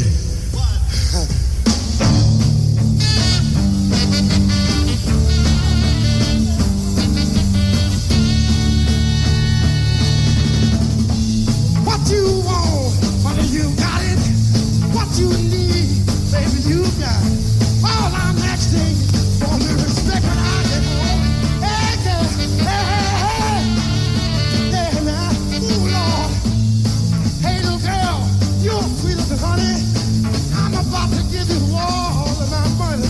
All I want you to do is give it to respect when I get home. Hey, girl, hey, yeah, now, ooh, Lord. Hey, little girl, you're sweeter than honey. I'm about to give you all of my money. All I'm asking, hey, the respect when I get home. Hey, girl, hey, now, ooh, Lord. Wendell's World of Sports. I'm your host, Wendell Wallace. So glad that you could be with us. Let me very quickly talk about my special dedication for December 10th, the 57th and 53rd anniversary of the deaths of Sam Cooke and Otis Redding. People talk about the day the music died when Richie Valens and the Big Bopper and Buddy Holly, when their plane crashed in Iowa. Well, let me tell you something. The day the music died could be plural in terms of the days the music died, and progress for the black community and society was slowed, halted, shattered, any way that you want to put, when the deaths of Sam Cooke and Otis Redding happened.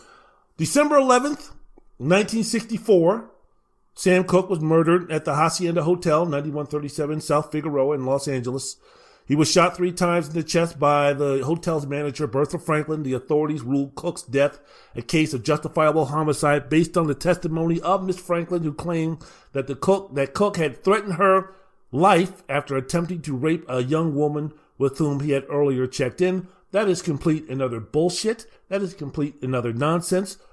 As far as Sam Cooke trying to rape this woman, Elisa Boyer, who was a prostitute at the time. Sam Cooke met her at a club. He got in his Ferrari. Instead of going home to his wife, he decided to go to a motel in South Figueroa, bad part of town. So he goes and checks in. They go to a room. Sam Cooke then takes off his clothes, leaves his clothes in the bedroom or in the hotel room while he goes to the bathroom and closes the door. Now, if you're going to rape somebody, if you're holding someone against their will, as Miss Boyer was talking about in court, where she was saying, oh, please take me home.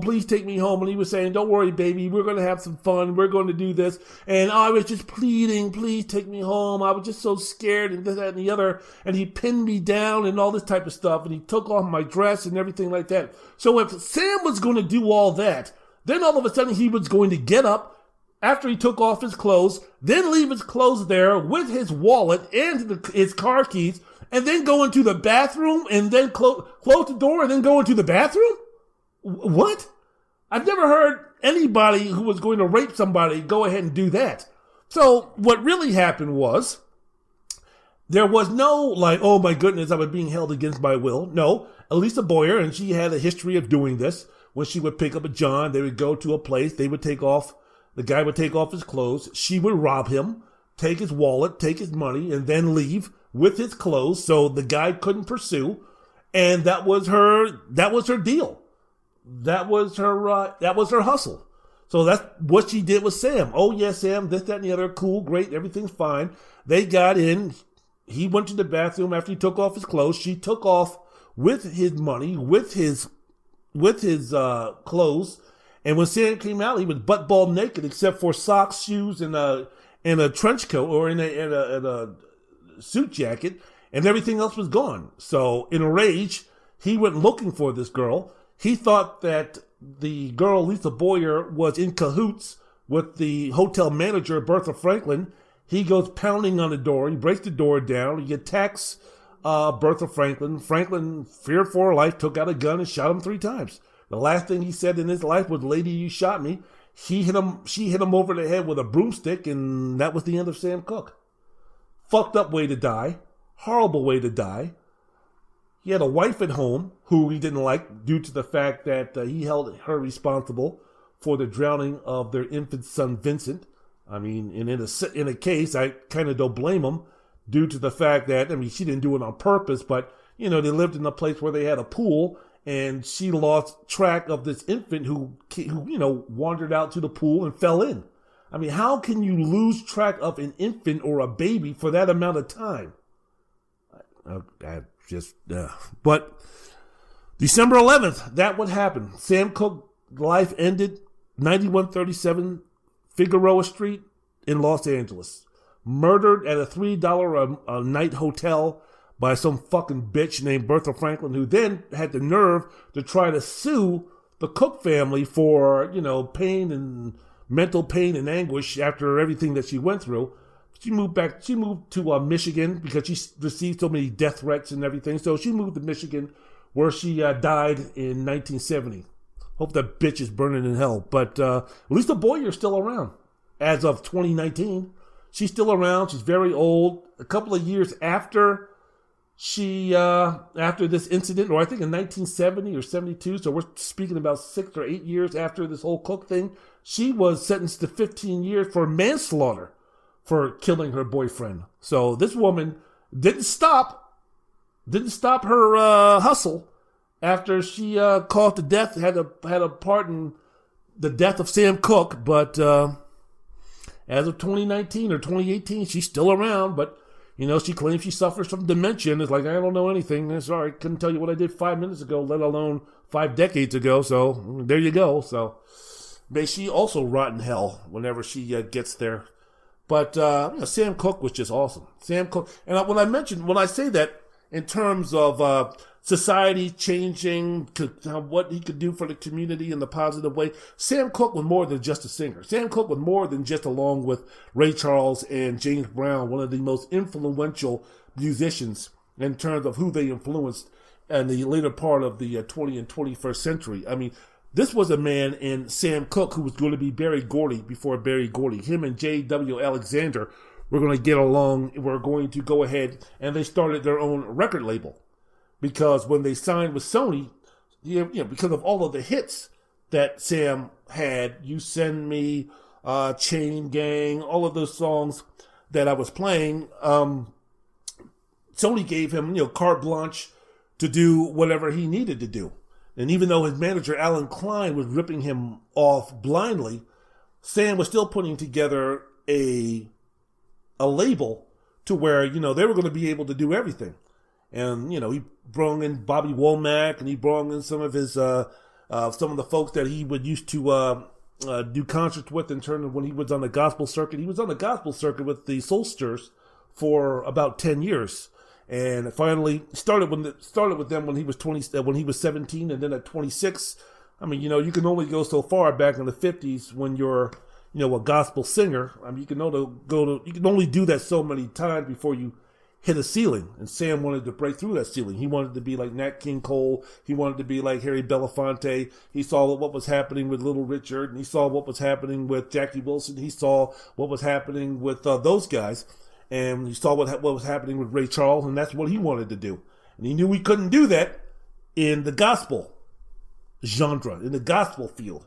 So he went ahead and made a record called You Send Me, which sold about 1 million plus albums and went high on the charts. And for about 7 years, from 1957 till his death, I mean, it was nothing but, you know, it was nothing but hits after hits after hits after hits after hits. So this was a man who was in high demand. Right before his death, he went to the Copa, played at the Copa, rocked it, tore it up, and things were just opening up for the man. Not only was he going to be a producer, not only was he going to be a guy that was going to be an arranger, a writer, a record producer, you know, a businessman and all those type of things. He was also starting to move into politics. He was also starting to move into getting with the struggle in the civil rights movement. He was interested in what Malcolm X was talking about. He was, you know, connecting with then Cassius Clay. He was actually had, you know, hey, the gang's all here. We're going to have some fun. When Ali, then Cassius Clay, saying that was Sam Cooke who produced and put all that together. So, I mean, this was a man where, the white establishment was starting to take some notice of this guy because, he was starting to really become that man of black power and black influence. And with that influence, he was going to help out the community. With that influence and with that empowerment, he was going to give those of the downtrodden. He was going to give those of the less fortunate. He was going to give those who at the time were legally oppressed the ability to do what he did and to bring those people out of poverty and to bring those people into some financial security and to bring those people into a betterment line of education so they can improve themselves. So if you're doing that through your works with the black community, that can only help all of those communities because, of course, when the black community, I know white folks don't believe this, a lot of white folks don't believe this, but guess what? When the black community is striving and doing well, even if it wants to integrate with the white community is not going to suffer. The white community is only going to grow. And especially back in the 60s at that time, the late 50s, early to mid 60s, what Sam Cooke was doing was revolutionary. Because most black artists got robbed in terms of what they did. Elvis was taking a lot of the black folk stuff. Him and that bastard Colonel Parker would, take songs written by black folks and steal it. And then Elvis would get all the credit. You Ain't Nothing But a Hound Dog was sung by Big Mama Ray Thornton or something like that. But there's just a bunch of songs that were written by black folks, which Elvis stole and made him an international superstar. And that bullshit about him being the king of rock and roll. Fuck you stupid ass motherfuckers who are actually dumb enough to believe that bullshit. Rock and roll, soul music, that was created by black folks. So that other bullshit about Elvis being the king of rock and roll, Elvis Presley didn't write one motherfucking song. And you're going to call that motherfucker the king of rock and roll. How stupid are you to believe some bullshit like that? Good singer, very talented. Got nothing against Elvis as a talent, but to elevate him to the king of rock and roll, which means he's going to be in a higher regard than such luminaries, such geniuses, such groundbreakers, such innovators as Ray Charles and Jackie Wilson and Little Richard and Otis Redding and Marvin Gaye and all those guys. Get the fuck out of here. Get the fuck out of here. And Sam Cooke was one of those guys, charter member of the Rock and Roll Hall of Fame when it was first introduced in 1987. He was also awarded posthumously the Lifetime Achievement Grammy Award. So he was a songwriter, he was a label owner, he was a performer. The guy was everything, man. And he was going to be doing some great things. And you talk about the artists that he influenced. You're talking about Otis Redding, Marvin Gaye, Aretha Franklin, Al Green, Curtis Mayfield, the Beatles, Rod Stewart, Stevie Wonder. I mean, everybody who sung at Motown, Smokey Robinson, all of those guys are sitting there talking about, for us, Sam Cooke was the man. I mean, you could hear it, especially with someone like Smokey Robinson, in terms of, you could hear it, especially with someone like Marvin Gaye, the Sam Cooke influence. So there was nobody, I think, in secular music, with the exception of maybe Ray Charles, in terms of who was a bigger influence for the music going forward and the artists moving forward than Sam Cooke. They were the foundation and the major influencers of today's modern music. So it was just a damn shame. So when I'm speaking about why every December 10th, 11th or whatever, we need to recognize Sam Cooke, because that's how important Sam Cooke is. That's how important Sam Cooke was, and that's how important Sam Cooke still remains today. Wendell's World of Sports. Yes, sports. I'm your host, Wendell Wallace. So great for you to be with us. Let me end with my hero. Let me end with my man. Let me end with the guy named Otis Redding. Love myself some Otis Redding. I've told a relationship about himself and the folks at Stack Studios. I think it's extremely inspiring. I think for me, the way I live my life, in terms of the relationships I build, you could just take a look and see the correlation between the relationship that Otis Redding had with such guys, Booker T and the MG, the greatest house band that's ever lived. When we're speaking about Booker T. Jones and Steve Colonel Cropper and Donald Duck Dunn and Al Jackson Jr., the relationship that those guys had with him and Otis Redding, and the relationship that those guys, Booker T, Al Jackson, Duck Dunn, Steve Cropper, what those guys had in terms of a friendship, in terms of unity, in terms of togetherness, when we're speaking about a time in Memphis, Tennessee, where nothing was integrated, everything was segregated. And yet we have two white guys, you had two black guys coming together and just jamming and just playing great music and becoming a family and becoming, they became great friends, family, just because of the type of people that they were and the music that they played and the connection that they had. Again, at a time where, whites stayed over here, blacks were down there, those guys in a black ghetto where Stax Studio was came in there and they created great music. And Otis came in there and was part of that family, and those guys were brothers. So for me, when I like to live my life, in terms of the way I live my life, in terms of my friendships, in terms of the relationships I cultivate and everything like that, is based on the Otis Redding, Booker T. Jones, Al Jackson Jr., Donald Duck Dunn, David Porter, Isaac Hayes, that family that was Stax Studios. I don't know why no one hasn't made a movie about that yet, but even if it's something like the 5 Heartbeats with Robert Townsend, where it was loosely based on the Temptations, or something like Dreamgirls, which was loosely based on Motown, I don't know why someone hasn't come up with a loosely based deal concerning Otis Redding and the folks that he recorded. Booker T and EMGs and those guys, those are the ones that gave him the opportunity. It wouldn't be an Otis Redding without those guys, without Stax Studios. And as much of a bad ear of talent that Jim Stewart had, who was the owner of Stax, he gave them the opportunity. Otis came up there one evening to go ahead and record. He was a roadie for Johnny Jenkins. And those guys went from Macon, Georgia. Otis Redding was part of the Johnny Jenkins band. Johnny Jenkins was a Chuck Berry wannabe. Those guys went from Macon, Georgia, drove from Macon, Georgia, all the way up to Memphis, Tennessee. And Otis got out and he was unloading the equipment and everything. And those guys those musicians and everything were looking at him like, who the fuck is this guy? I guess he's nothing but a roadie. I've never heard of him. This, that, and the other. So Johnny Jenkins started the recording session. Nothing really came out of it. And all throughout the session, Otis was up there talking about, I can sing. Hey, Al, I can sing.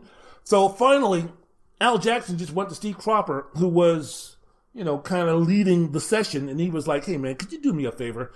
This motherfucker over here is just talking about I can sing, and this guy's getting on my last nerves. Could you we got a little time left, can you just humor this guy, get him on the microphone, let him sing so we can get the hell out of here? I got a gig tonight over at the Plantation Inn, my other job, so I just don't have time to be listening to this guy talking about I can sing. Just go ahead and do that for me. So they set it up for Otis. Otis sang These Arms of Mine, and it was kind of like, whoa! Hello! We got something here.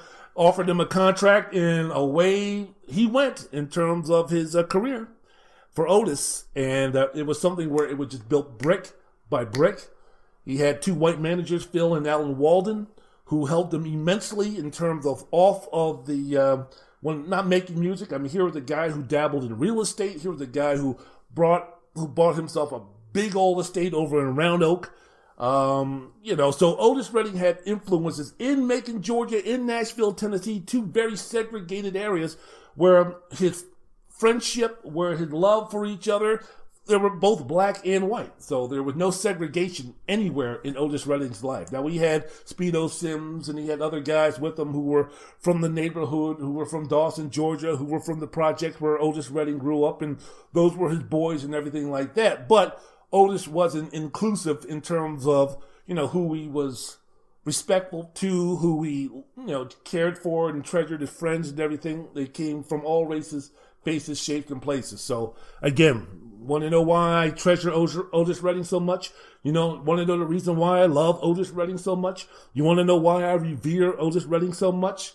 It's because of that. Hard work, dedication, just a commitment to his craft, always working, always improving, working hard.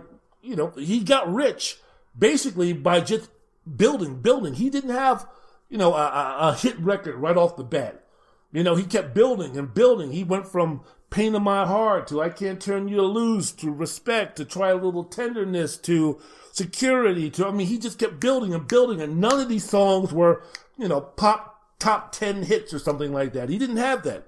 But what he did was he just kept building, and he just kept grinding, and he just kept being on the road, and he just kept getting better. And the more he grind, the more popularity he got, to where he got to the point where now all of a sudden, you know, he was making top dollar from appearing and performing.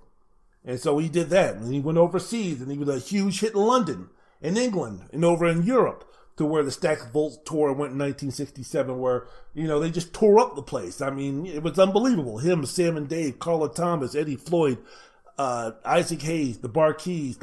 I mean, it was just amazing what those guys did. They weren't playing in front of stadiums or anything like that, but everywhere they went, these white kids in England, these white kids in Sweden, these white kids in Norway, these white kids in Paris, France, they loved the guy.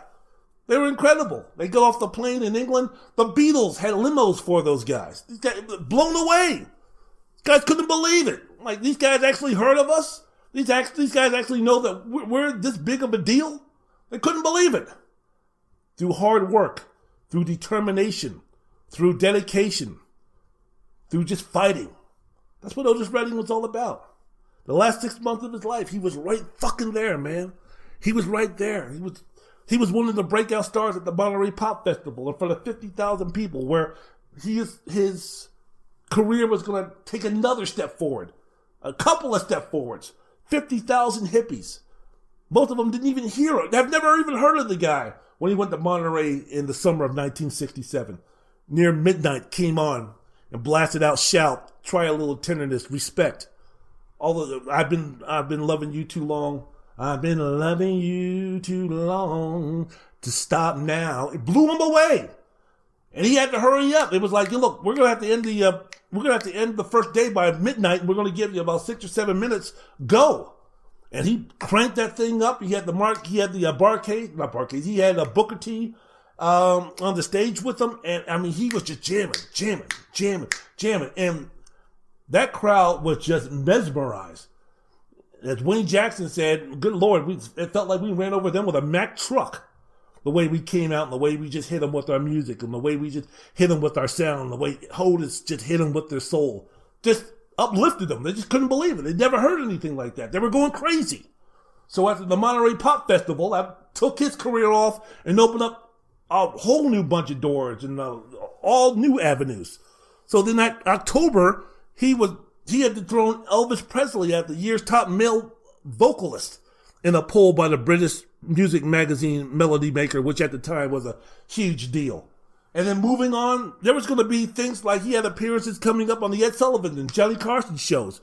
He was going to do a duet with Aretha Franklin, that those two were going to be doing a duet album. There was talk about him going on a Christmas trip to Vietnam to entertain the troops in '68. There was a discussion about Otis Redding and Marvin Gaye going on tour together. It was going to be like Southern Soul versus Northern Soul. All of those things. I mean, there were movie scripts that were coming for Otis and television roles that he had the opportunity to do. And he was also thinking about doing what Sam Cooke did, taking the torch of the legacy of Sam Cooke, and he was going to be a guy that was going to be a record owner and a record producer. He was a guy that was going to open up a Stax-type studio in Macon, Georgia. And he was going to be that guy who was going to bring in local talent and make them superstars. Arthur Connolly, where he wrote Do You Like Good Music, which was a version of Yeah Man by Sam Cooke. He had Arthur Connolly. He recorded that, wrote that with Arthur Connolly, and that went as a big hit on the pop charts. So Otis had all of this stuff going for him. And then in 1967, God damn it, December 10th, 328, Beechcraft, which he bought for $78,000. He had played at a place in Cleveland, and then was on a show Upbeat, which was like another deal from American Bandstand. If you don't know what American Bandstand is, kids, Wikipedia is pretty good. But he was on the Upbeat show, and he did a couple of songs, Try a Little Tenderness, Respect, and such. And then the next day, he was going to fly out to Madison, Wisconsin, to do a couple of gigs, and then he was going to come back that that next week to Stax and finish up a song that he had written called, I don't know if you heard it, it's called Dock of the Bay. Fuck yeah! Which is not one of my favorites, by the way. I love the old Otis Redding stuff where he was soulful, like Dock of the Bay. But if you're talking about These Arms of Mine and Try a Little Tenderness and his version of Cupid and his alternative version of Day Tripper and Don't Mess with Cupid and Old Man Trouble, all of those songs I like a little bit more than Sitting on the Dock of the Bay, which I enjoy very much, don't get me wrong. But, the soulful Otis Redding, I'm down with that. But he was going to come back and he was going to record that song. But, him and the Bar-Kays went down. Plane went down on Lake Monoma, 3:28 on a Sunday afternoon. And that was it. They found his body at the bottom of the lake the next day. December 10th, Madison, Wisconsin. And everybody that was in that plane perished except for one member of the Bar-Kays, Ben Cauley. James Alexander, the bassist, they didn't have enough room for him on that plane, so he flew commercial. So those are the two survivors of the Bar-Kays, but everybody else, Carl Cunningham and the rest of those guys, perished in that plane crash. What could have been? What could have been? So, much respect for Otis Redding. He was going to be the next Ray Charles. Atlantic had him set up to be the next Ray Charles in terms of what he was going to do. He was really seriously thinking about leaving Stax Studios, and because he had just outgrown those guys. I don't know how much his loyalty would have meant, and I don't know, what would have happened. I wasn't around. I wasn't even born in 68, 67. But something else, man. Something else. So, as I mentioned before, it'll be interesting. I hope when I get to heaven, whenever that is, I hope if I meet the Lord, I could be like, Lord, can I just have 5 minutes with Otis Redding? Because, man, I want to ask him some questions. Can I have, once again, once I reunite with my mom and dad, family members, my uncles, my aunts, my grandparents who I never met, especially want to spend a lot of time with them once I get up to heaven, but Lord, could you carve me out some time after all of that is done? I mean, I got the eternity to do it, so I'm in no rush. But can I just have 10 minutes with Malcolm, 8 minutes with Otis, 5 minutes with Ali, 6 minutes with Sam, 3 minutes with Donnie Hathaway? Could you just give me a little bit of time, because there's just some things that I'm dying to know. First thing I want to do when I get up to heaven is say, Lord, all right, who really killed JFK? Is that shit for real or what? Lord, let me ask you a question. Who really killed Martin Luther King Jr.? Who was it? Come on. It wasn't James Earl Ray, right? It couldn't have been. Couldn't have been. And what was J. Edgar Hoover's responsibility in this? Those are the things I'm inquisitive to ask about when I finally get to the pearly gates, if I'm going to be lucky enough to be let in. Working on it, building my resume. But, yeah, God bless you. Rest in peace. Two fabulous historical figures, Otis Redding and Sam Cooke. So that's about it, man. This was a long one, but it was worth it. It was worth it. Really enjoyed doing this one.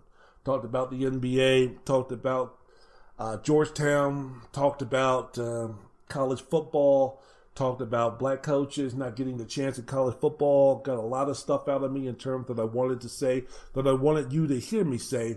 Your thoughts and feelings and your opinions, man, take it to each other. Take it to, hey, just take a little bit of what I gave you and take it and see what you can do with it, man, moving it forward. But most definitely try to see what you can do about learning a little bit more about Otis Redding and Sam Cooke, my heroes. So I'm ending the program with the last, this was Otis Redding, Try a Little Tenderness. This was recorded, or he did this December 9th, 1967, like I said, in the Upbeat Show in Cleveland. And the next day, I guess he had, less than 24 hours to live when he did this. And those wonderful musicians that were behind him with the exclusion of two. So, Try a Little Tenderness by the great, the wonderful, the powerful, the marvelous, the unbelievable, the brilliant Otis Redding. Peace.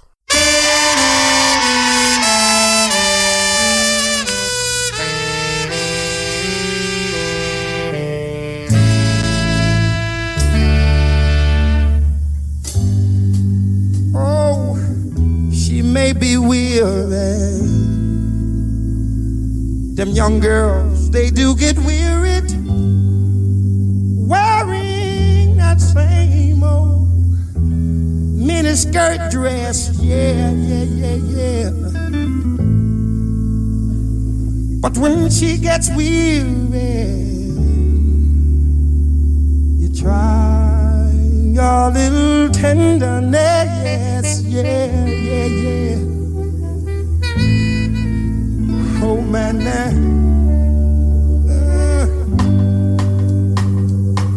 now I know she's waiting, just anticipating for things that she'll never possess. No. But while she's there waiting, try just a little bit of tenderness. That's all you got to do.